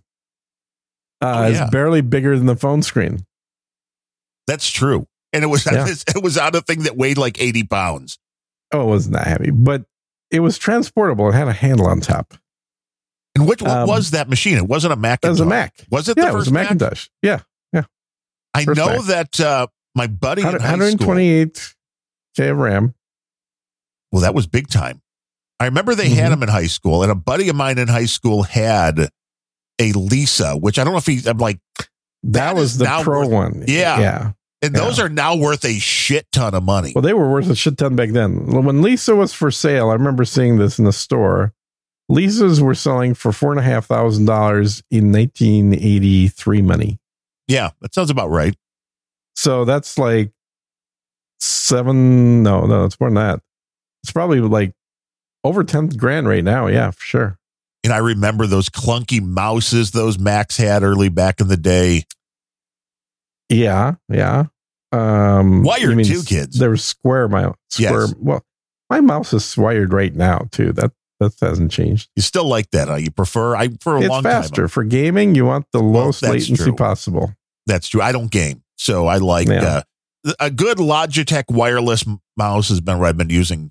Yeah. And those Logitech batteries, I don't know what they do. They last like a year. Well, yes. Well, they last a very long time, and I had, of course, shitty eyes and big, meaty fingers because I'm a big guy. I had a mouse for like years, and I bought a replacement battery because that was the thing that finally went, because I love the old Logitech mouse, but I pretty much destroyed it trying to take it apart. So I had to buy a new one. But the new one's cheap. Just as good. Yeah. Especially on Black Friday. Yeah, well, you can get all sorts at Black Friday. I was always a trackball guy. Ever since trackballs came out, I loved trackballs. They seem like they're better than mice. I was never able to get used to those. I know a lot of people that do a lot of computing that swear by them, that they're less. Well, I used to use one, and then when I went back to the Mac, like in 2006, 7, I just got used to using the touchpad. And then for the PC, I ended up just replacing that with a mouse eventually. Mouse is definitely better for video games than a trackpad. But then I haven't used a trackpad in probably 10 years. I kind of got a hankering for one. So I ordered one about a month ago. Ooh, did it come in yet? Or is it like your air fryer? It came in. It came in. I used it, and it's exactly that feel that I remember. And I'm like, it's gone. It's like a mouse better now. Yeah, The thrill is gone. The thrill is gone. I remember using them. It feels exactly the same, but maybe mice have improved. I don't know. Maybe that's what it is. But yeah, I think it is. They're way more not aerodynamic. Aerodynamic. Yeah. To the speed that I move this mouse, it has to be aerodynamic. Yeah, it does. They're streamlined, and they are much more comfortable than they are. You're right. Streamlined. That's true. The old ones were like, just here's a box with a couple of buttons on it. And those balls you had to clean all the time. Dude. Don't you just hate cleaning those balls? I do. Yeah. And when your balls get dirty, then your computing power goes way down. Oh, way down. And I was always amazed because you could take those mice apart and the little rubber ball in those things. You would just be able to like rub gunk off of those things. It was grimy, and there's lint in your balls. I mean, it's just like, what the hell, man? You do not. That's not good. No. Clean your balls, people. That's why you went to lasers, and it was like, this is much better. Lasers. Yeah. Laser those balls. Yeah. They'll be totally hairless. That's the only way to go. You're going to get a much better response time on everything that you're doing. But I want to know, the air fryer. I mean, has it changed your life? Well, I replaced one air fryer with another air fryer, right? No, I thought that was your first one. No. Well, it was small. I've had an air fryer forever. You just needed one big enough for bacon. I told you this. Yes, I complained about my air fryer because it was round. It wasn't small. You couldn't fit your bacon. It was just round. Yeah. So you would put in like 3 slices of bacon and you're done. I'm like, who wants to eat just 3 slices? I know. You need at least 5 or 6. Yeah. So this one is square.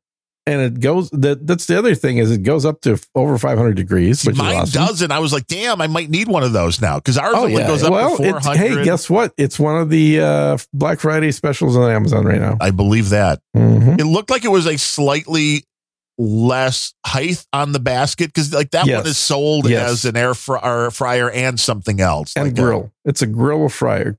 Yeah. But I know the just straight air fryer has worked well. It's fine. I just made baked potatoes in that yesterday. Damn, I want to do some sweet potatoes today. Oh, that would be good. Yeah, I like sweet potatoes. Actually, I like them more than baked potato. I don't know why I keep forgetting to buy them. I always just buy regular potatoes, but I probably should buy some sweet potatoes because they taste better. And they are better for your glycemic index. They don't spike your sugar. Do potatoes spike your sugar much? I don't think potatoes did. Oh, yeah, big time. Did they really? Yeah. Oh, huh.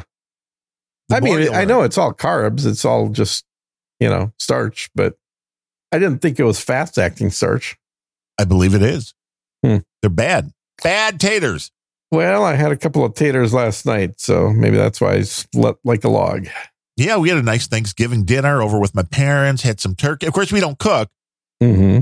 And there's a little grocery place here that does pretty good catering.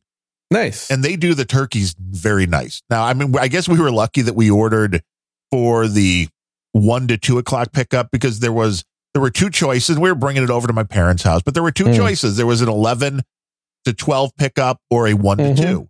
Mm-hmm. And I guess we went to pick it up. My wife went in, and whatever happened, they didn't have anything at 11. They moved everything to 1. So anybody that had ordered for an 11 to 12 pickup, they weren't ready until 1. So I was glad we had a 1 o'clock pickup. That's a little inconvenient for people who are like, I've got this. Yeah, it's getting close. Yeah. Got this planned. And, but the turkey was very well. I mean, it was big, it was juicy, it was brown on the outside, and nice. It's much better than trying to do it yourself. No, but I mean, that's a pain in the ass. Yeah, I would agree with that. I'm trying to remember the last time that I actually did turkey. I think it was probably 5 years ago was the last time I did turkey at the house, because either I've gone to other people's things, or like this year, I just didn't do shit. You just had a day off. You were like, don't want to see anybody. I had Mexican food for Thanksgiving. See, now that I would prefer. What'd you have? Mexican, some quesadillas? Uh-huh. Yeah, I did. I had quesadillas and burritos. There you go. Yeah. Now, were the Mexican restaurants open? Because like everything here closes except the Chinese place. The Chinese and Mexicans were the only ones running things.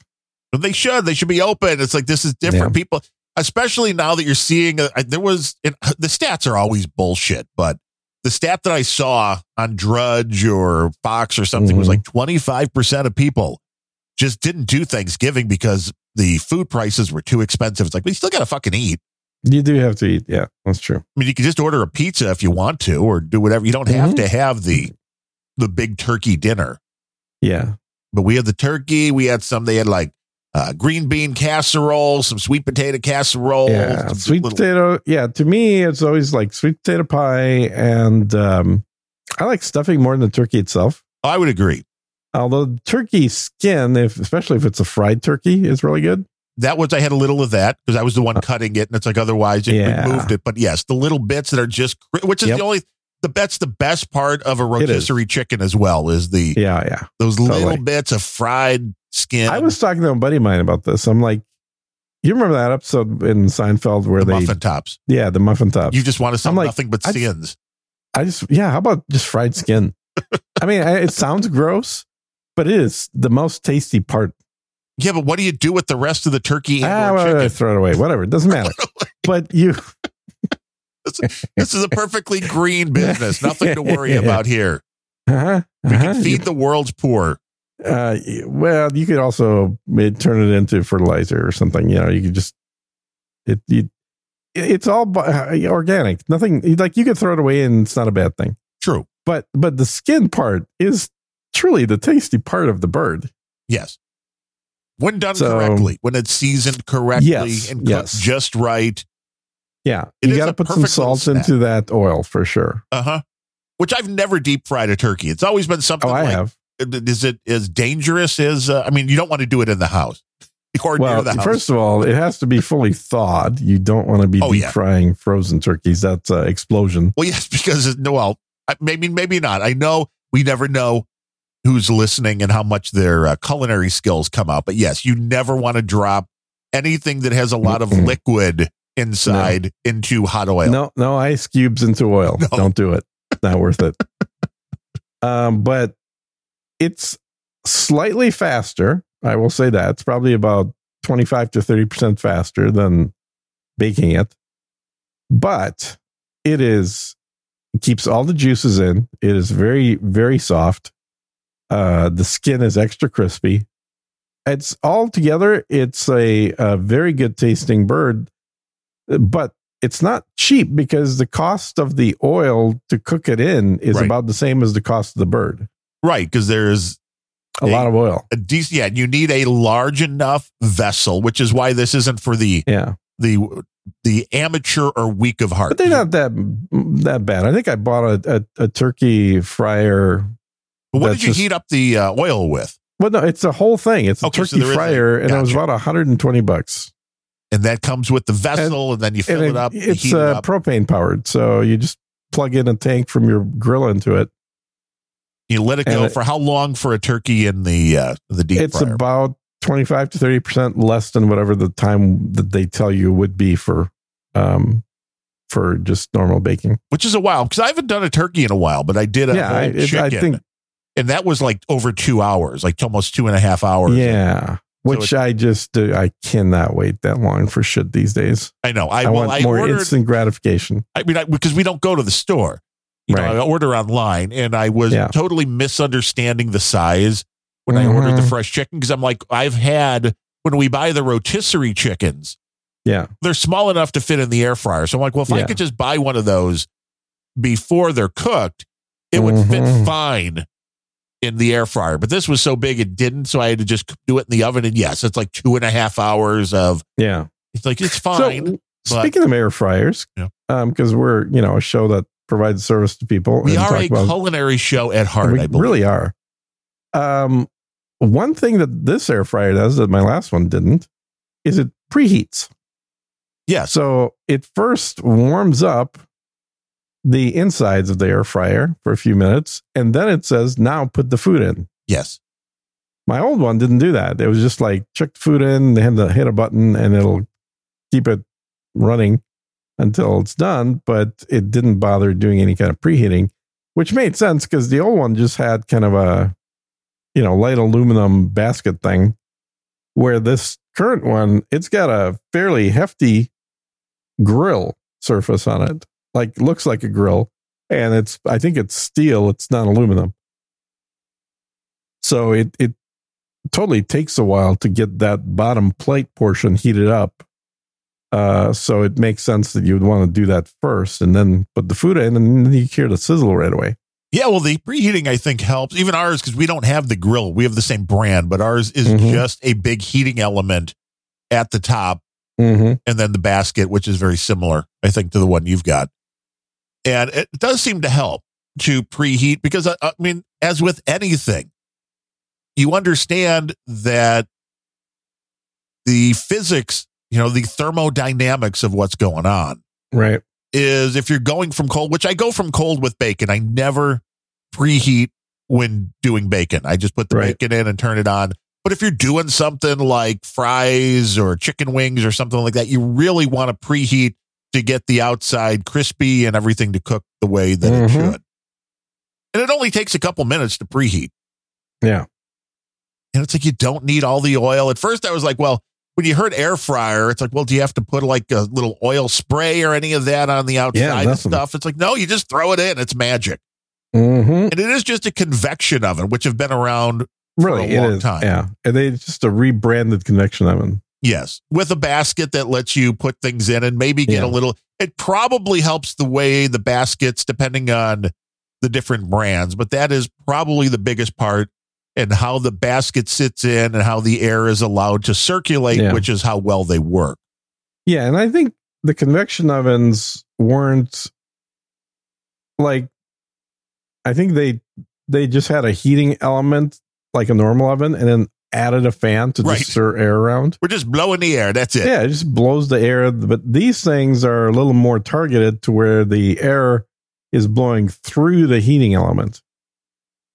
So it's coming out hot. And a lot of people don't realize all the kind of stuff you can make in there. I know the brand that we've got. French fries. Well, they make different things. Even if you want to do you want to make little mini quiches or muffin. I mean, you can put those in there as well. They have little inserts, that you can put in there. And the biggest thing is I just made burgers, which is great. Being able to make burgers that taste like burgers, but you make them indoors. They're right. They're very close to grill. That's what my parents said. That was the biggest surprise they had because we got them an air fryer.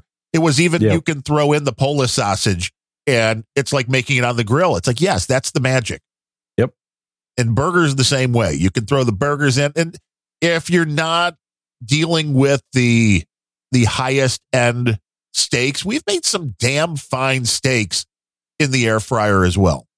If you really want to, step it up a little bit, you can sear them quickly first just to get the outside extra seared. But even without that, the end result is better than half the time I would have put it on a grill. So you just have to know the timing.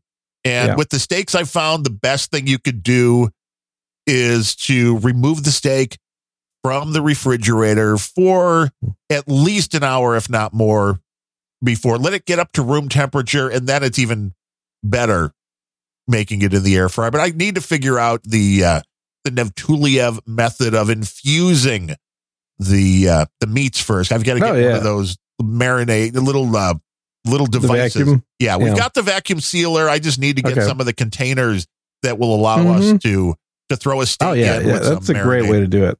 Absolutely. Because the little grocery, well, not the little groceries, Meijer, the grocery store we order from weekly, because we were buying shish kebab, which I know is another thing you wanted to put in the air fryer, which it works great. Yeah. In there, they've started doing, rather than just steak, it's like bourbon infused marinated steak. And I'm like, I want to do this at home because it's way better. Yeah. Well, and marinating in general just makes the meat taste so much better. I don't know how anyone could possibly eat meat or lamb, I should say, if it's not marinated. It's like lamb doesn't taste good unless you marinate it. I didn't think lamb existed outside of a Euro spit. That's pretty much, it's been a long time since I've had one of those, which I don't, a Euro. I just had one the other day. Oh, extra tzatziki sauce. I love that tzatziki sauce. It's Absolutely great. But after like a week, that was the I guess the one plus of feeling a little under the weather is that I was eating next to nothing. It was like I would make half a peanut butter and jelly sandwich. It was like, that's enough. And you're like, oh, I'm full. Yeah, that's what I remember from COVID. That was one of the distinct changes for me. Wasn't so much a lack of appetite as it was a feeling of getting full very fast. Yes, which is why I'm wondering. I mean, I didn't take any tests. And I had I don't want to say full-blown COVID, but it was a few months ago that I had the COVID where the test came back positive, and I had, the fever and that kind of stuff. This kind of felt like maybe just a slight version, and the only thing I pretty much got was the stomach issues with it. I never had a cough or anything like that. I did have a little bit of heart skipping beats, which happens when I get viruses every now and then, which is very disconcerting feeling. Now, is that something you just kind of feel, or is that you're using instruments to detect that? I can feel it, but if I put on like a little monitor, like the little O2 monitor, that shows your pulse, you'll actually see it skip a beat. And at first I thought what I was getting was AFib, but I don't think it's actually AFib. I think it is just a skip beat. And you read up on it and people are like, oh yeah, I've got it. It's, it's no big deal. It's not it's not a sign of any huge heart problem. It's like the heart is being irritated, which it can be with a virus. And I remembered having this before, just not even realizing what it was. Cause the main thing you feel is like, you want to cough.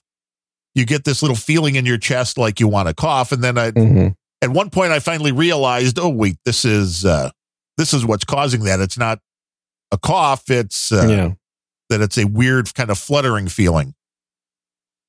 Well, it's interesting you say that because I don't know if you know this, but whenever you do cough, like genuinely, whenever you sneeze, this wasn't coughing, this was sneeze. Whenever you sneeze, it always happens between heartbeats. I can believe that. Yeah. It's got an electrical signal thing going on, and you don't want to cross those two. And, and I know that I think it's also, I think the pressure build up in your chest is very intense when you're sneezing compared to breathing. True. And you don't want to compete with the blood pressure. And the interesting thing is I found that this sensation and this happening almost always is along with a stomach issue for me.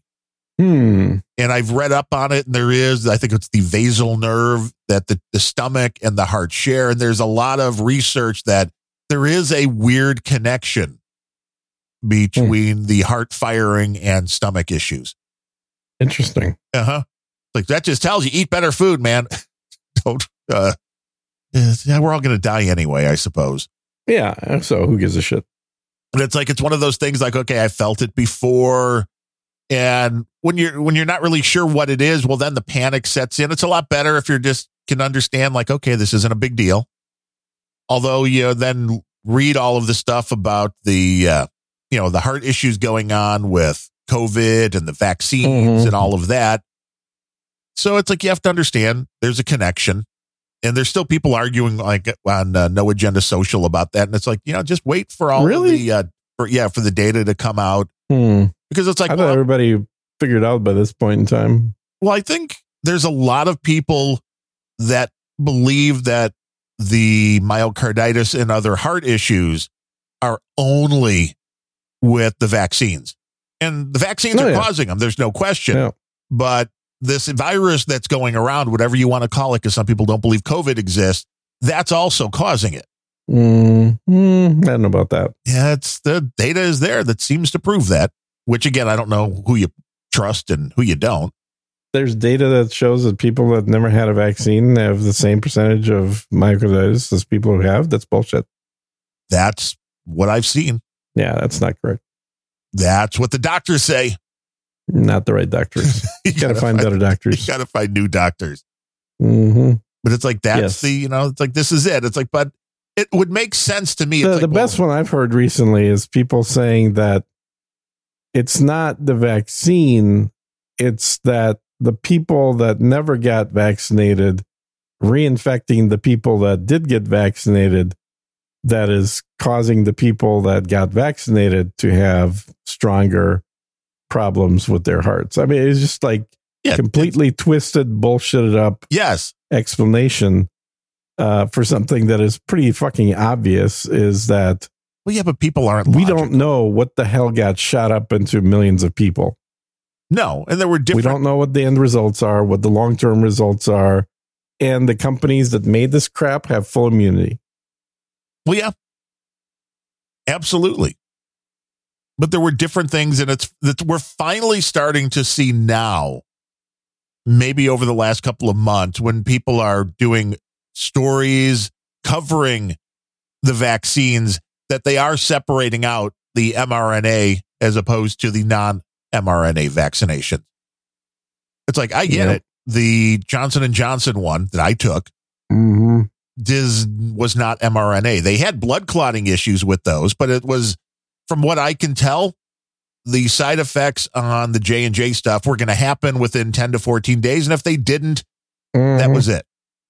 And then you were kind of clear. Where the mRNA stuff, I'm not so sure that that's not continuing to cause an issue, but it makes a certain amount of sense to me. It's like, well, the mRNA was sending in a part of this bug or whatever you want to call it. It was sending that into your immune system for it to figure out how to fight it. Well, if the thing that they sent in was the thing in the actual virus itself that was causing heart issues, well, then it would make sense why the vaccine would also cause the said problem. Well, it would, but it wasn't. You don't really know. Well, we do know that much. I mean, what the mRNA was encoding was the spike protein. Right, which they all of a sudden went. What was interesting to me, because that went from, well, it's the spike protein that is exactly what's in the common cold. Mm-hmm. And then it was like, wait, the spike protein is the deadly part. It's like, well, wait, it can't be the same as in the cold if it's now the deadly part, because the cold wasn't. So, I mean, again, science. Let's believe the science, except we are not at the level to understand this quite yet. I'm inclined to not believe people that are in the business of making money with products. No, not to make money with the drugs. I mean, that, again, television echoing reality. I thought it was a great subline from The Big Bang Theory, which is a show most people either love or hate. Mm-hmm. But that was pretty good. The Bernice character that worked for the medical, for the drug company, and it was all just they're making up, the maladies to sell the drugs. It's like, I believe that's very true. No, totally. That's where they're making their money. There's no question about it. Did you think she had a super annoying voice or a hot voice? Annoying. I kind of thought it was hot. Well, you're a little weird. I don't know. You think? Yeah. Huh. I mean, being it was the exact same voice as the woman that played Howard's mother. It was not the same voice at all. It was very close. Yeah. It was their yell was the same, but her speaking voice was different. That's true. A little too high, a little too nasally. Yeah. I kind of like that. See, if that's what Gene's into, if that's the kind of voice you have. It's anime chick voice is what it is. Well, see, that's true. All the anime chicks speak like that. And you're like, we can get this in reality? Is it I always wonder, it's like, was that a put on? Was that her actual voice? Because there are people that, for the characters. It's not. You haven't seen interviews with her? It's not her actual voice. She said it was a voice that her aunt had. So you're just like, you would be like, hey, do the voice. Oh, yeah. Fuck yeah. No, she was an interesting character. And they kind of developed her probably the most of anybody, because she started off as a waitress and then became like a PhD person. Which is like, this is what television is. It's not reality. I mean, yeah, she could have been a waitress. She could have been a hooker. A lot of people get PhDs by doing other jobs. That's true. But they didn't really present her in the introduction episode as like, oh, yeah, this is my friend Bernadette who's working on her PhD while working here. They just kind of presented her as a waitress. Yeah, because then they thought about it after and like, hey, we could do this. Well, I'm sure somebody thought, hey, wouldn't it be funny if he starts dating a waitress, being such a genius? And then, wait, we can make her smarter than him. Yeah, that was which is kind of a trope in Hollywood these days, is that men are stupid. I mean, they're not entirely wrong, but they're kind of there is a balance there. Yeah. Which the balance would be nice. This is why I only watch old television shows, more or less, because I'm tired of all of the new ultra woke crap. And like, no, just tell me a good story. Yeah. You know, it's okay. It's okay not to have to check all the boxes. Like, wait, we don't have 4 LGBTQ characters in this show. Mm-hmm. Like, no, just tell the story. And then, so I've just started, whenever I have to refer to that in a tweet. Yes, there's a safer way. I do that, and then I do the plus, and then I go down the row of all the symbols over the numbers. So it's plus, $, $%, ampersand, because, you know, it seems more inclusive. I want to be fully inclusive to all the less used minority characters on the keyboard. Well, this is true. That's equity. Because those don't get to be used nearly as much as the normal letters. So but they I want to be inclusive. Used in all of your passwords, kids. That's the only time they get to go have fun. Right. Throw them in the password. Make yourself. But I think they should be used all the time. Well, it's only nice to include them all. Yeah. And not just for hacker speak. No, that's, you don't want that. Haxer. No leet speak.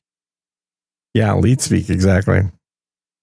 CSB's posting World Cup. Dutch violently wounded person of color. Wait, are the Dutch racist too now?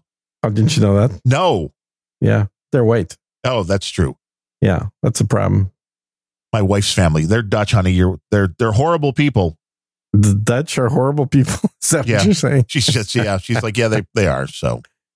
They're super nice people. Every time I've been to the Netherlands, it just is reiterated at just how nice Dutch people are. No, I would agree. Mostly. Yeah. They're too tall though. That's the one problem they have. Well, maybe you're just too short. No, I'm standard average size. Is everybody? They are definitely too tall. The Netherlands are all curry sized, the same. Well, they kind of are, even though he's not from there, but they kind of are. It's like, there you go. He fit in. I wonder if he became taller as a result of living there. Ah, you see, it is. It's that whole thing. To like blend in with everybody else. Is it the genes, or is it your environment or your genes? That's the question. Yeah, exactly. Although I think it was probably a little bit of both in his part. But yeah, it's I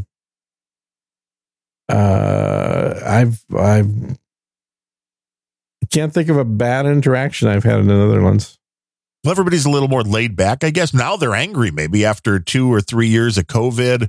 Are they still doing all the lockdown stuff? I mean, I know talking just briefly. Well, they're trying to remove food from them by not allowing farmers to farm. Yes. I mean, just the brief times that I've talked to our buddy Mark from the Netherlands, Void Zero. It's like, yeah, things sound a little... Mark van Dijk? Yeah, a little crazy over there.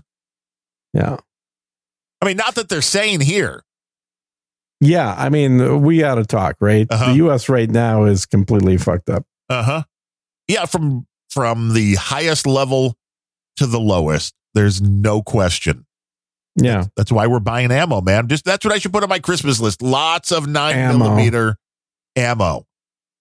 Well, that could probably be a much better investment than the U.S. dollar. Probably better than Bitcoin. Oh, yeah, definitely better than Bitcoin. I've been watching. I mean, again, I've talked about this at extent. Like in my whole life, I put like $1,000 into cryptocurrency.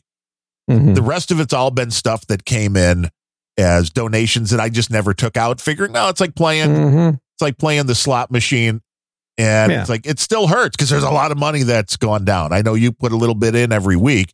Yeah. And it's like, it's gambling. I mean, it could go up. It could go way up. And I'm like, it could. Because my dad was asking about this, and I'm like, trying to explain the whole arc of this. And I'm like, well, when it hit 30, when it bottomed out that last time at like 3,700 or 38, whatever it was, I was, should I buy one? Because at the time, I had enough money, like I could put 4,000 into this. Should I buy a Bitcoin? Sure. And of course, even though it's crashed again, it's still at 16,000, which meant you'd still be 4 times your money. Yeah, but it's also a quarter of what it was less than a year ago. Correct. Which is but you think about that, it's like if you had a stock that you bought at 60,000, that you bought it, at $64, it's now trading at $16. Yeah, you'd not be happy. You're like, I remember that 3Coms. I lost well over $100,000 on 3Com. Which is why bad memories. All of these shit coins, as CSB calls them. Yeah, I don't know who you're talking about, but there's other people on No Agenda Social talk about Bitcoin and crypto. About these shit coin. It's like only Bitcoin, only Bitcoin. Yeah, and I think that's kind of obvious. I think that the people that make money on other coins are the people that create the coins. That's about it. Oh yeah. Well, or, there is usually a point where those go from being nearly worthless to worth a few pennies. And at that point, you're still making a ton of money on a percentage level. Mm-hmm. And that was kind of what I had figured out. I don't know if there's a good place to see. That's literally the same thing as just looking at OTC penny stocks. Yes. Well, you don't know. Exactly one of them might go from being worth 10 cents a share to 40 cents a share. Right. Well, I think the winning formula, and I don't know any place, because if somebody were to be like, hey, there's a brand new cryptocurrency that's hitting tomorrow, well, I'd probably throw $50 at it. And it's like, I would do that with every one. I'm seeing all these things now because SHIB keeps getting more and more talk. Mm-hmm. And it's like, hey, will this ever go to $1? Will this ever go to $2? Well, here, let me just fast forward. No, it never will.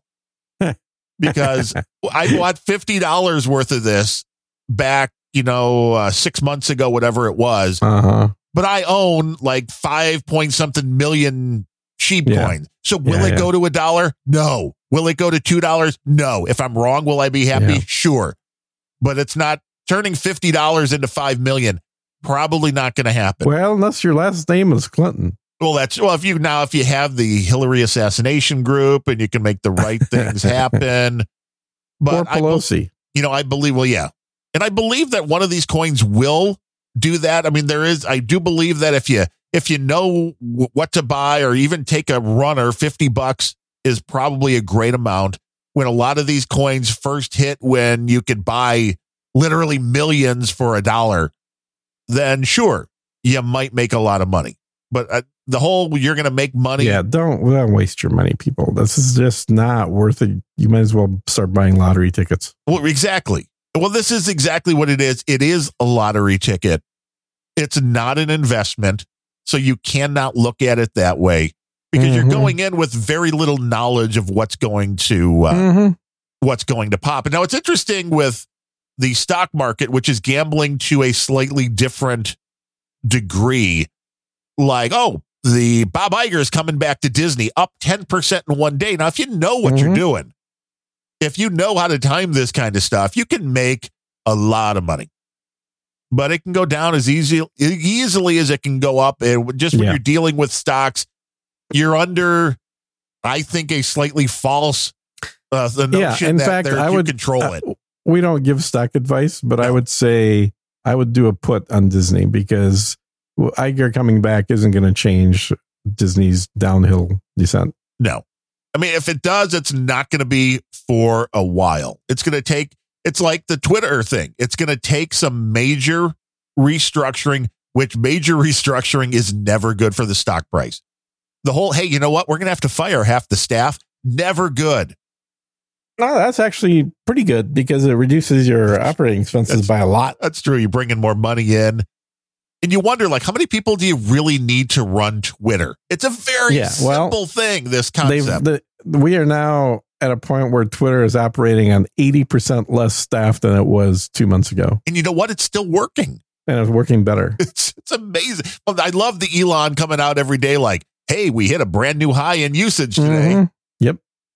It's like, that says it all. I mean, I don't think there's I think Elon's going to be very much. He's going to be courted by all the same advertisers that are pulling out right now, because he will have Twitter be profitable. Yeah. And the only companies that will advertise on Twitter are companies he owns. Ooh, that's an interesting concept. And nobody else will be allowed to advertise on Twitter. And they'll be like, Elon's now got a monopoly. And they're like, we'll pay you $1 million for 10 impressions. And he's like, nope. Don't want to do that. No, because I think things are moving in that direction. And Elon has a good memory. He's not going to forget how people reacted. And, again, Elon's voted Democrat every single election. Do you think his end game is to turn Twitter into the way people are going to pay each other? Yeah, absolutely. He said that on a number of occasions when interviewed. And it makes sense because almost everybody's on Twitter. What he bought with Twitter, what he wants out of Twitter, I think, is a bunch of actual humans, no bots. And he doesn't care about all the blue check marks. Like, he's not trying to keep it this sort of, a bunch of media people talking to themselves platform. He wants Twitter to grow. He wants more people on Twitter.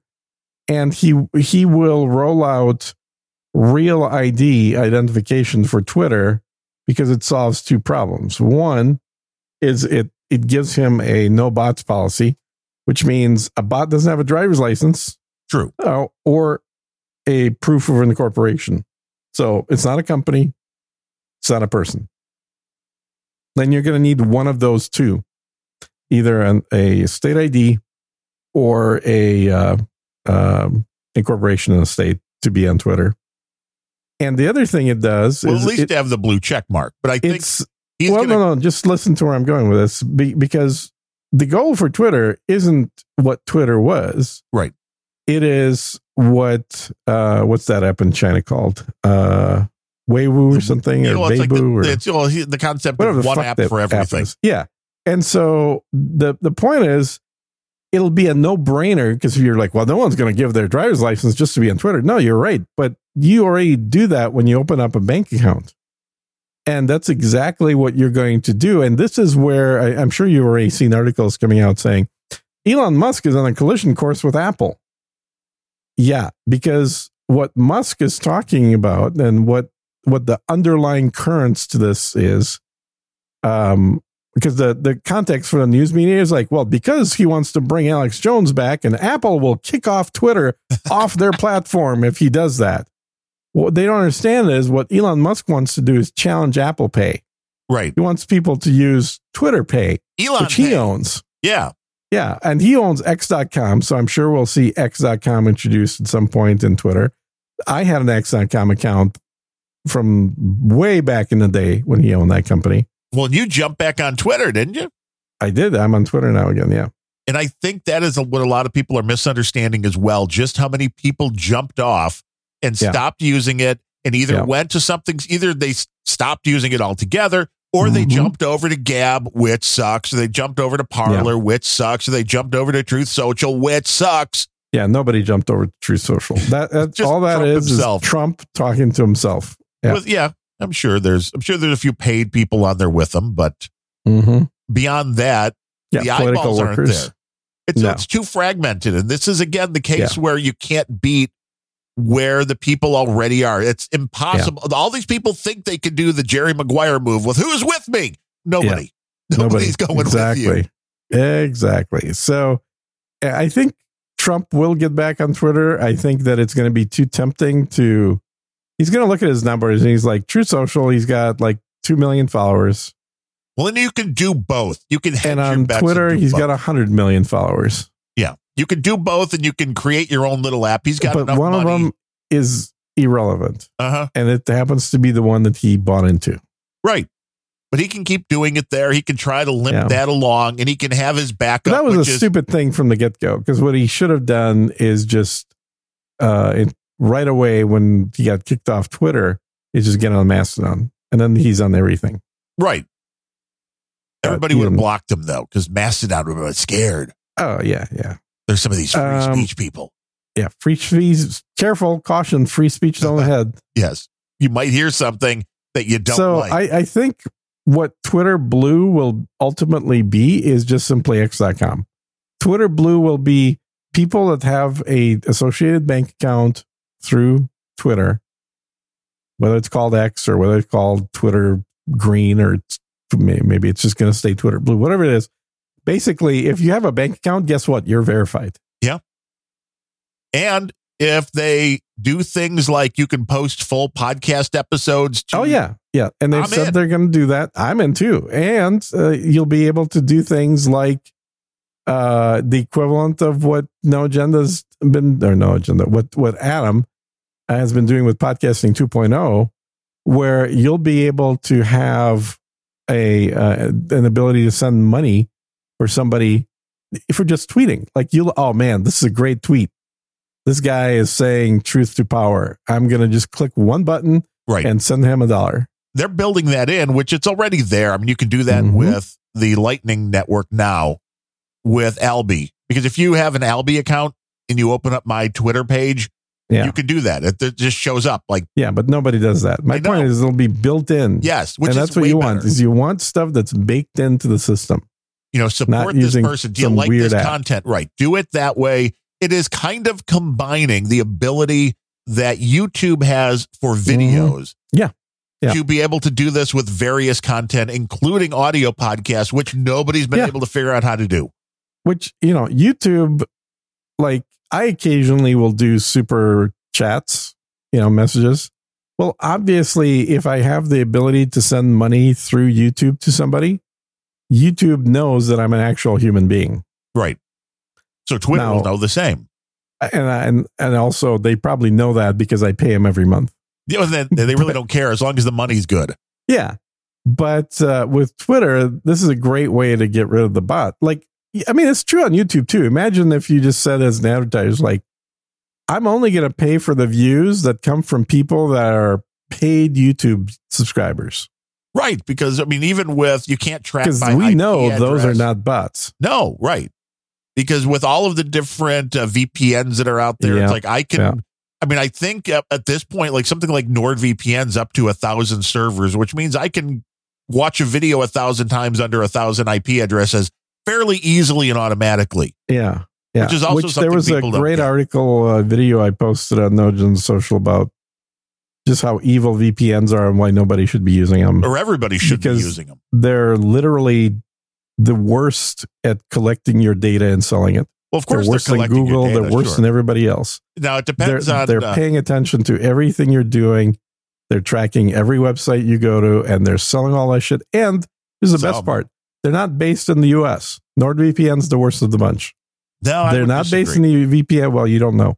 And they're doing this on a consistent basis. Sorry, dude. I'm talking about security professionals that did the analysis. So your opinion is kind of not relevant here. I pay for it, therefore I know. No, you don't know shit. Well, it's you way better than do the data analysis. No, they've done the third party. Well, watch the video. Watch the video. See if you still want to use them. If it's on YouTube, it has to be true. Well, it's true because it's done by professional security people. Yeah, but there were professional doctors that said stuff you didn't like, and they weren't real. No, I don't trust doctors. These security professionals. I would trust security professionals a lot more than doctors, my friend. Are they based in Poland by any chance? The doctors or the security professionals? Security professionals. Or they're probably in Ukraine. No, they're definitely not in Ukraine because that's where most VPN companies are based out of. Really? What's based out of Ukraine? Oh, there's a ton of them out there. I mean, it's probably true because it's corruption from top to bottom, but well, it was actually technically a good idea because Ukraine got a whole bunch of money for improving its infrastructure, and a lot of tech companies were able to get great deals out there. They get a lot of Biden and Clinton money, and like, we can put servers here. Who's going to notice us here? Yeah. I mean, I don't know, man. I think there's quite a few gaming companies that were based out of Ukraine. I don't know how many of them have moved or not. But I believe there are some decent VPN companies out there. I know they're not all. Yeah. There's a lot that are, I mean, never use a free one because that is all about collecting your data. But people follow this very closely. And from what I understand, there are, some that are there are third-party audits that are done that they don't keep any data. Mm-hmm. No, I don't But know. they don't have to keep it. They just sell it. Wait, if you don't keep it, how do you sell it? You can't sell something you don't keep. Oh, no. Not keeping just simply means that you destroy the logs afterwards. You're That's just what tracking. not keeping means. But doesn't mean you can't sell the real-time data. Which I can see. But now if it's anonymized, that does it really matter? So where do you think NordVPN's offices are? Panama? Panama and Lithuania. Ooh. Mm-hmm. I did not know they were in Lithuania. Were they Lithuanians bad? Yeah. Yes. Sir Chief says Lithuanians absolutely bad. Never trust a Lithuanian. That's very good advice. But they make good food. Not really. Lithuanian food is not good. Polish food's way better than Lithuanian food. That's probably true. That is probably even though they're kind of related. Now, I know it is Black Friday. Normally there is a podcasting 2.0 coming up here on the stream. Oh, is Adam taking time off? I don't know if there is or not. People are asking in the podcast. Oh, because they're sick of listening to us yammer? Of course they are. They're like, these guys are still on the stream. What the hell? Adam and Dave are normally here soon. I don't want to step on that if they're looking for the stream. Dude, they don't start for another hour and a half. No, you're wrong. That's always on. By the time I normally am done with lunch and come back down here to do the editing of this show, which is normally at about 10 to 1, they are already on and into the show. So they normally you clearly take 2 hours for lunch. I wish. But normally they're starting somewhere between 12 and 12:30, I believe. Mm-hmm.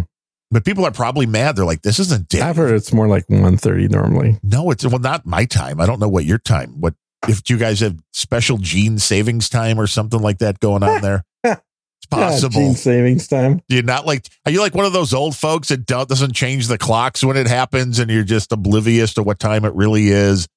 It's possible. It is possible. Well, I just don't think that it's anywhere near as early of a start period as a thing. Hey, so what time did they start No Agenda? Because I haven't been listening live lately. I just listened to yesterday they started an hour earlier than normal. Just to get dinner? Because it was Thanksgiving, yeah. So they'll go back to the normal time as far as I know now, back on Sunday. Mm-hmm. But we did the rock and roll pre-show, like I said, mixed with the 2-hour folk hour. And we had a gay old time on the stream for Thanksgiving. And is a 2-hour folk hour normally on right before you? On Sundays. That is the show that's on Sundays. But not Thursdays. Correct. But since this was a holiday, everybody was getting into the spirit and really nobody was listening. I mean, the way less than a normal day. And it was probably because 1, holiday, and 2, because it was an hour earlier. There's still people for No Agenda that are coming in going, why isn't the show on? It's like, well, they changed that like a year ago now. I mean, maybe not quite, but it's been months. It just depends. People pop in, they pop out. And they're not used to change. People don't like change. Yeah. I don't know. I occasionally would turn it on live, but the problem I have is that it's not running at a 25% faster speed when it's live. And you like that to speed up. Everything's stretched out. Everything. Yeah. It seems like you're in a time warp.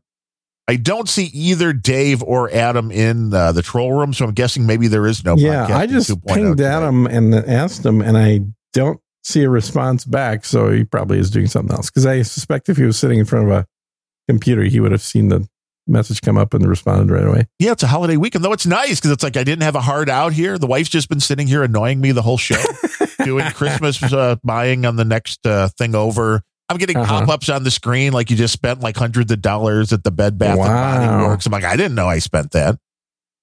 But it's great because when you have somebody that can do the shopping instead of you having to do the shopping, it's great. Yeah. I'm actually going to drive down to Walgreens here as soon as we're done. So we do have... Because they've been pestering me for, you need to go pick up your prescription drugs. I'm like, Yeah, they do. That my mom gets it all the time too. It's like, just leave me alone. I'll pick them up when I want. I've moved most of them to Amazon now, so they just ship them to me. Nice. But the insulin is like you got to keep it cold. Right. You got to be fresh. It's refrigerated. And I mean, Amazon does sell it, so I'm sure they can ship it in a, styrofoam container with ice or something. But yeah, it's probably I not suspect the that'll best. be a pain in the ass. So I'm like, okay, I'll just keep that one at the local Walgreens and pick it up the normal way. But fresh information coming in. You ask and you get answers with a Boostagram. Comic strip blogger says, today, no podcasting 2.0. See toot from Dave. And there's a link. So no, there you go. Thank you, comic strip blogger. Anonymous person on the internet just told us there's he always wants to. He wants to censor me. He wants to. Yes. That's lack of free speech. There's no free speech. This is a private show paid for by the hosts themselves. This is not free speech. This is absolutely. It is. What is it? This is unrelenting. Yeah. It's an unrelenting show. Unrelentingly. And exactly. Sir NetNet also came in with 10,000 sats. Says Happy Black Friday Day. I like that. Friday. That's great. I've never, believe it or not, in all the years I've been around, I've never heard anybody refer to it as that. No, but I mean, it's great if your turkey's a little Cajun Black Fried. I mean, that's Friday. So on the way back, I think from the Walgreens, I might stop by at the old grocery store that I haven't been inside of for months because I order it online. Which and is actually the better just way to do peruse it. around and see what kind of post-Thanksgiving deals they have on maybe day old sweet potato pie, something like that. Okay, well, you're just talking about insulin. And I'm you're picking up talking about insulin and loading sweet up potato pie. Sweet potato pie. Sounds perfect. Sounds perfect to me. It's just, let me just do a little extra boost of insulin. Now I can have my sweet potato pie. I'm just hearing cause effect. Completely. Effect. No, absolutely. Absolutely. I should not be consuming any of that shit. But it does taste good, and therefore I will. But I am curious to see what turkeys and all that will be, because leading up to it, it was like price gouging in some places. Some were normal from what I saw, but there were some groceries that were like turkeys are really expensive. Now you're going to find out if they're sitting on a few turkeys like, day old turkey. Come get half these price. Things. Yeah, pennies on the pound. Come on. Yeah. We're already talking for Christmas, going to do again the big beef tenderloin. It'll be interesting to see what the prices is this year. Well, beef prices seem to be up for sure. I don't know about turkey, but beef definitely is up. Well, I think I could probably, it would be shipped frozen, I'm sure, but I can order from Adam's buddy down there in Texas and with lightning. Yeah, you could probably do that. Could be an interesting test. Yeah, I guess. I don't know. See what the local place here is usually pretty good. I mean, you are in Illinois, which does have good availability of beef. Yeah, we got the beef. We got the steak. So I don't know that you need to. But we'll do Texas. the research for the tenderloins. I mean, I don't think the best beef is in Texas. I know it's kind of a heresy to say this. Wow, in Texas, you allowed to say that? But I really like Kansas beef. Like if the origination of the beef is from Kansas. Yes. To me, that is going to be the best beef. We've had some really good stuff through a local butcher here. Right, but where's the beef from though? I specifically ordered the Chicago area, which they say that means that they were raised within 200 miles of Chicago, which can't. Oh, really? Interesting. Yeah. But what I like about the beef up in Kansas there is it's far enough south that they have a long grazing season, but it's also far enough north that you have a need for a higher metabolism. And I think that that creates a really good muscle. It's a tastier treat. Tastier beef. Because again, Unrelenting is just a culinary show. Masquerading as a political show. Exactly. But I think, and I tend to predominantly eat the same cut of beef, which is the tenderloin. Occasionally doing other cuts, but like I've made a stew recently, and you know what goes really well into stew? Almost anything. Well, no, but like really well, not just okay. But the first time I've tried this, but prime rib makes really good stew. Oh, I would hope so. It should make everything. Well, but it noticeably good stew because that meat just falls apart just right with just your tongue. Like you don't even need teeth, which is good. It's really good. Where normal meat cuts made for stew, which are kind of crap cuts that you sell, supermarket sells. Right. Well, that's usually what they're selling them for is like, hey, we have a use for this really cheap, fatty. Right. Which is not going to taste good in anything else, but it'll be fine for stew. But or if you make stew, but if you make stew, you make hamburger out of that. But if you make stew with prime rib, you cut the cubes up, put it in there, it just is very, very good. But eating predominantly tenderloin or filet mignon, what I do when I've cooked it, and I've done like, we weren't doing the podcast yet, but a few years back I did but you know about it. I did it like over 2 months of eating nothing but tenderloin. Right. And so I had to cook it different ways and come up with different ways to, but you could definitely survive as a human on nothing but tenderloin. That's totally doable. But generally when I eat it, the only thing I do to it is I sprinkle just a tiny bit of salt because I actually want the flavor of the meat to be the predominant flavor of the dish. Right. Well, the salt actually helps with the crusting on the outside, and all the pulling out the little bit of that moisture in it. Yeah. Yeah, exactly. So if you slather a bunch of sauce on the meat, you're tasting mostly the sauce with the texture of the meat. But if you do very little in terms of adding flavors to the meat, you're actually tasting the meat flavor. Added to the fact that my preferred cooking end result method is blued. So it's got a nice sear on the outside and it's still cold to the touch on the inside. So you'd never want to have the beef be any warmer than about 80 degrees inside. No, and you can really taste the flavor of the meat. And so I think because texture, but you could still get the texture when even if it's warmer, right? But the flavor, the more you cook it, the more the flavor changes because you're adding the cooked flavor to the meat. And I kind of like the raw flavor of the meat. But because of the raw flavor being there in my preferred style of cooking it, I think I notice more how that flavor is different between steaks coming from different locations. That would make sense. And that's where I do think meat that was raised in Kansas tastes better to me. Now, from the grocery store right down the street here, where we normally get the tenderloin from, currently right now, you can get, say, $4.50. Great.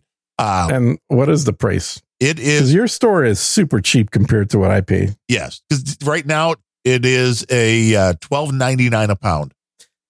For Burkhart's famous beef tenderloin whole. Yeah, now that's literally impossible, but okay. They also have the USDA choice whole beef tenderloin.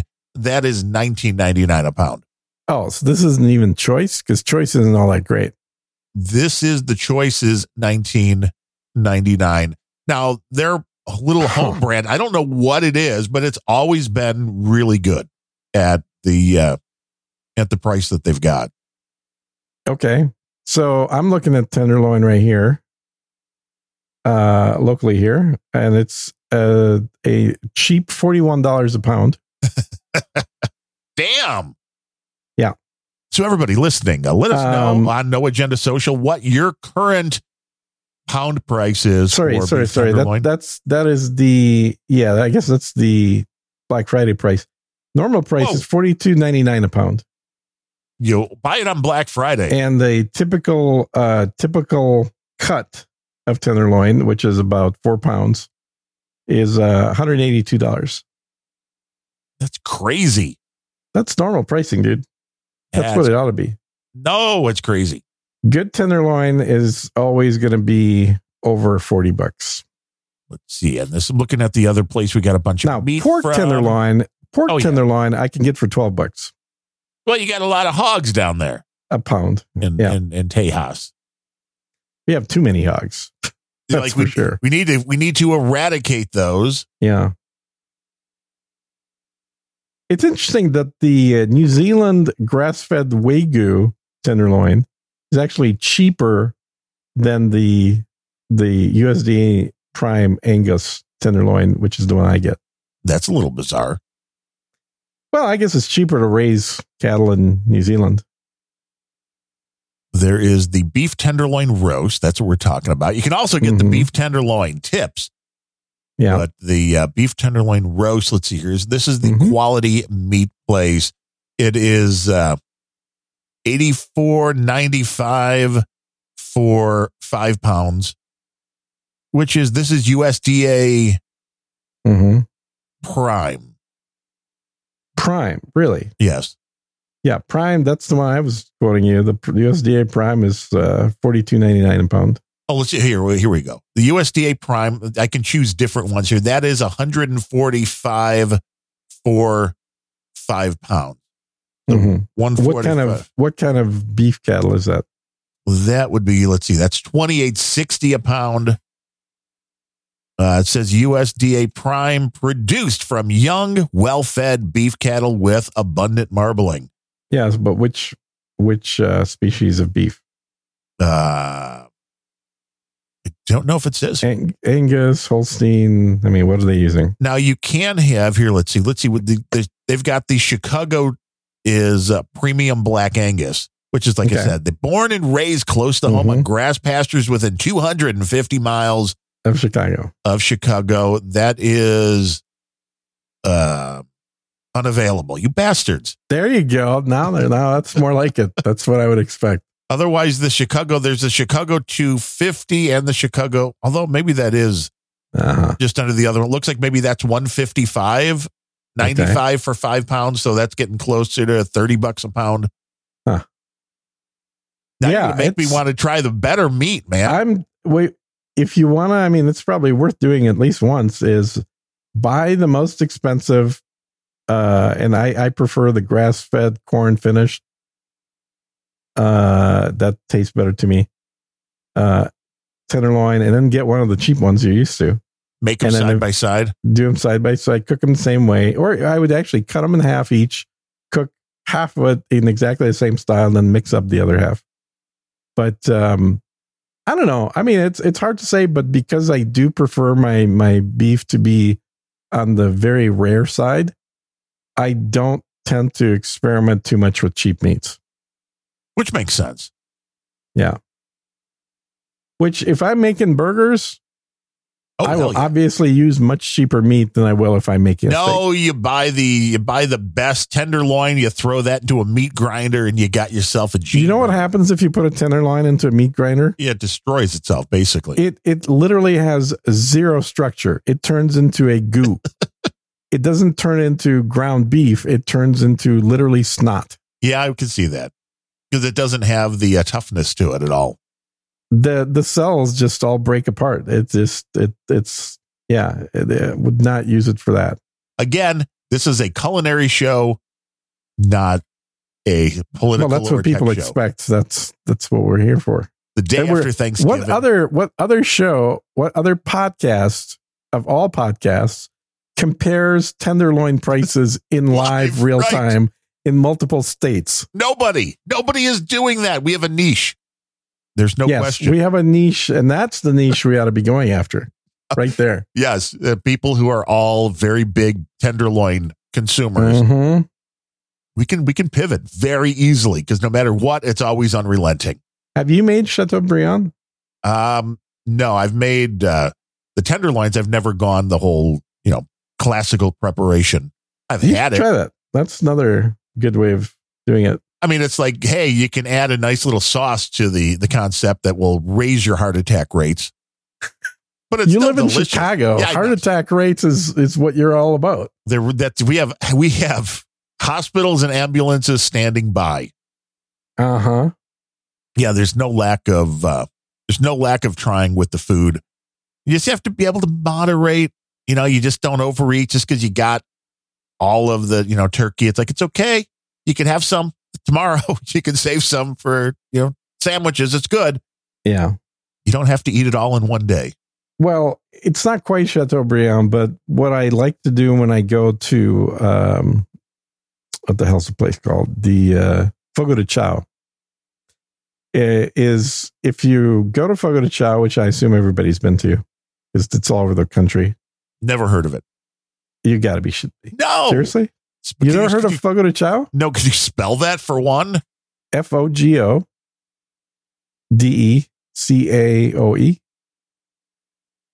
It's a Brazilian charcuterie. It's a steakhouse. Ah. So they have all you can eat Brazilian steak. Which sounds good. If you are the opposite of a vegan, it is exactly the restaurant you want to go to. It's like all meat all the time. All meat served to your table. So the Brazilian steakhouse concept is sort of like dim sum, because what you have is you have the gauchos, which is the cowboys wearing the traditional garb, bringing a skewer of meat around the tables. And if you want to get some pieces of that meat from the skewer, they will trim them up for you and put them in your plate and then move on to the next person. And so there's a constant, just rotating supply. A parade of meat. A parade of freshly cooked meat, both beef, chicken, pork, you name it, that is flowing between tables. And they, in fact, give you a little coaster, which is red on one side and green on the other side. And when you have the green side up, yep. You want them to stop, you have the green side up. If you are so full and you've got a full plate that you're still working on, it's going to take you a while, you flip it over to the red side. And then that way they won't bother you with new meat coming out. You're like, I'm going to need a minute here. Yeah. Yeah, $60.95 a person. The closest one is in Oak Brook here, which is where the good Gibson's is at, where you don't have to go downtown. Uh-huh. How far away is that? From me, about 45 minutes. That's not too bad. No. But luckily for me, it's 3 miles away. See, now that's, are you on the, they know you. They're like, you don't even need the little. Well, they don't post-COVID. Pre-COVID, they absolutely knew me because I would eat there like once a week. They're like, this guy's the one guy that's losing us money on this deal. Oh, yeah. I'm not the only one. But no, because I would, I still had my little electric car back then.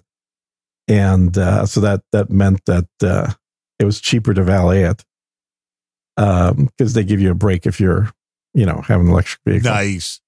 Yeah, it's great. Well, it was great when I had one. I don't have one anymore. But yeah, I'd show up every week. They'd know me, get my usual table. I've eaten there with Adam probably 4 or 5 times. Because I tend to take people there when I have people that I'm going to meet up with lunch. Oh, well, there you go. I'll be right out. Let me grab a flight. Yeah, do it. Dry aged tomahawk and show. Ooh. Yeah, there you go. That's always good. That's more of something I would have if I'm like in Vegas or, some place where the dinner is going to be on an expense account. Yeah, I can understand that. Now, I'm assuming you've had the pineapple mint lemonade too. That sounds Oh yeah, that sounds delightful. It is very. I've never thought of that combination. What pineapple mint lemonade? Yeah, that sounds delightful. Yeah, pineapple is good for you. It's the only bad part of pineapple is the sugar.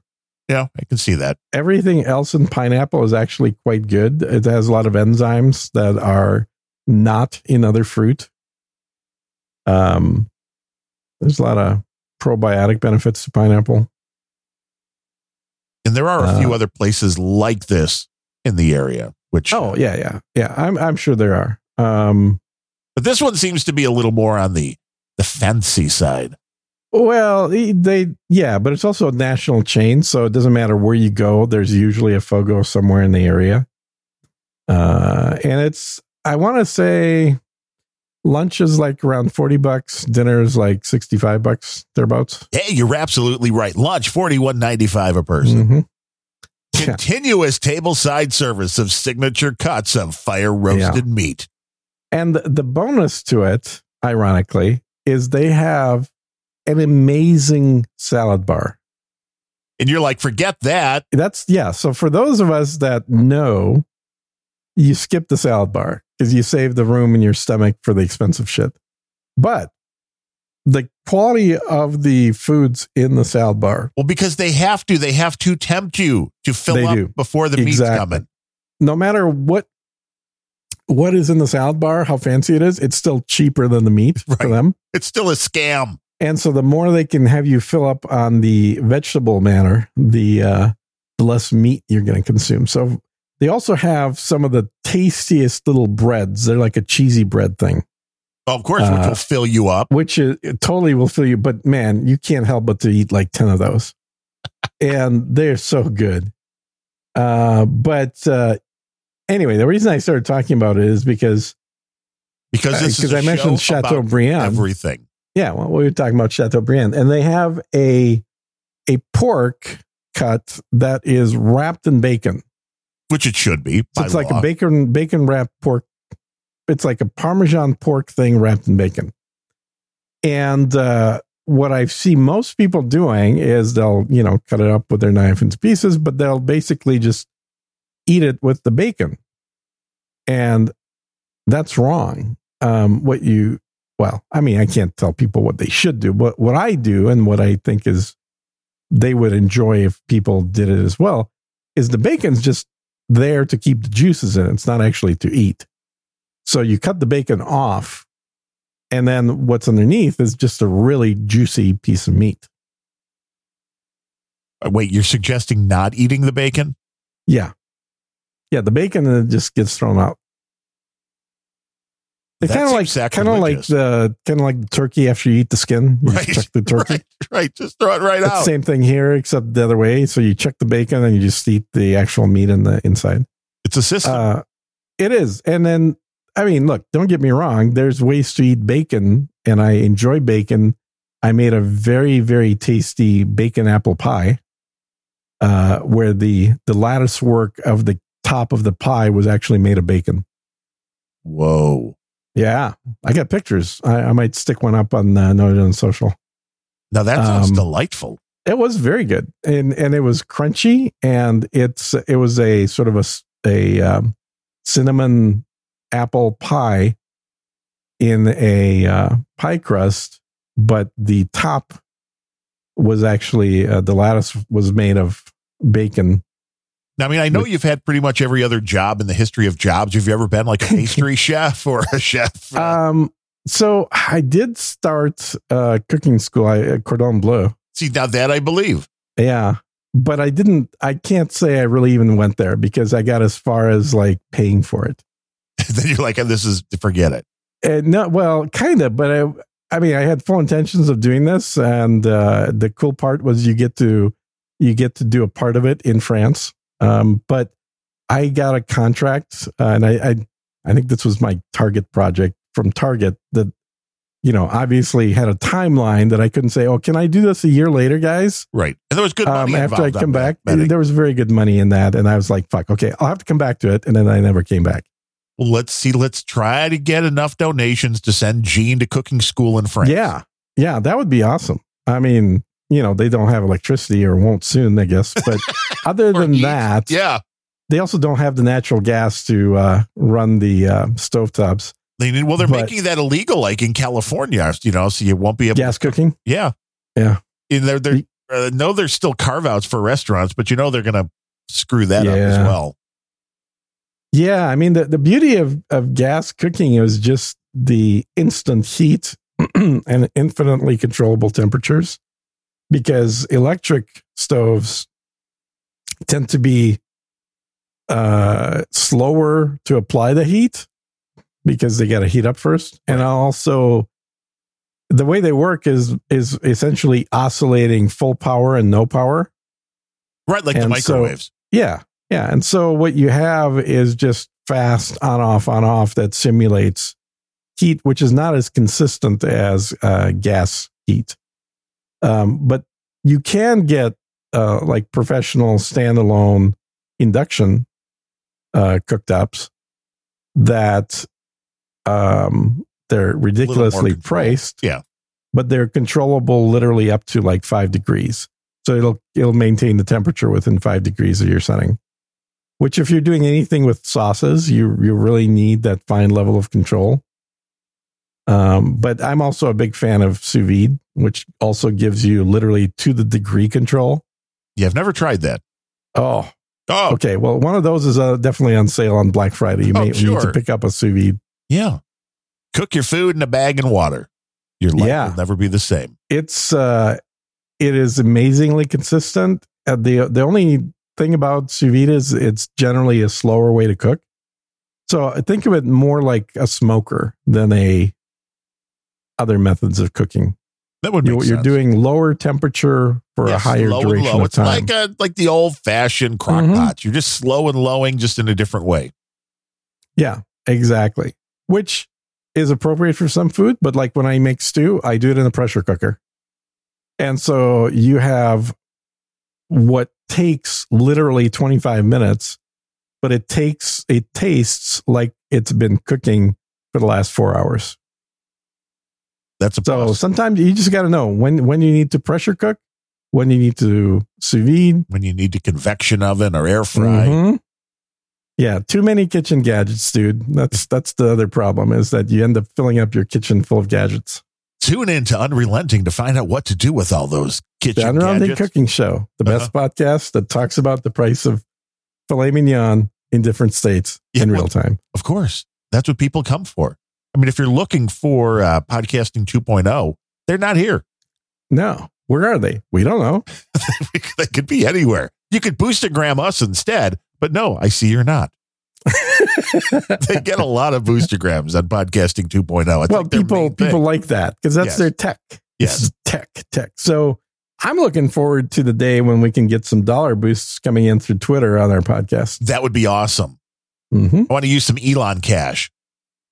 Yeah, well, if it's going to have that, it's going to be Dogecoin. That's it. That'll be the if it's going to be anything other than US dollar, right? It'll be Dogecoin. Right.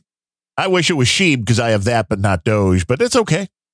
It's like a sister currency or something. I hear you can trade back and forth in those things. Could you? You can convert one into another? How does that even work? Well, you're going to pay 5% every time you do it, but yeah. Right. How do you do that? This is all very confusing. I know.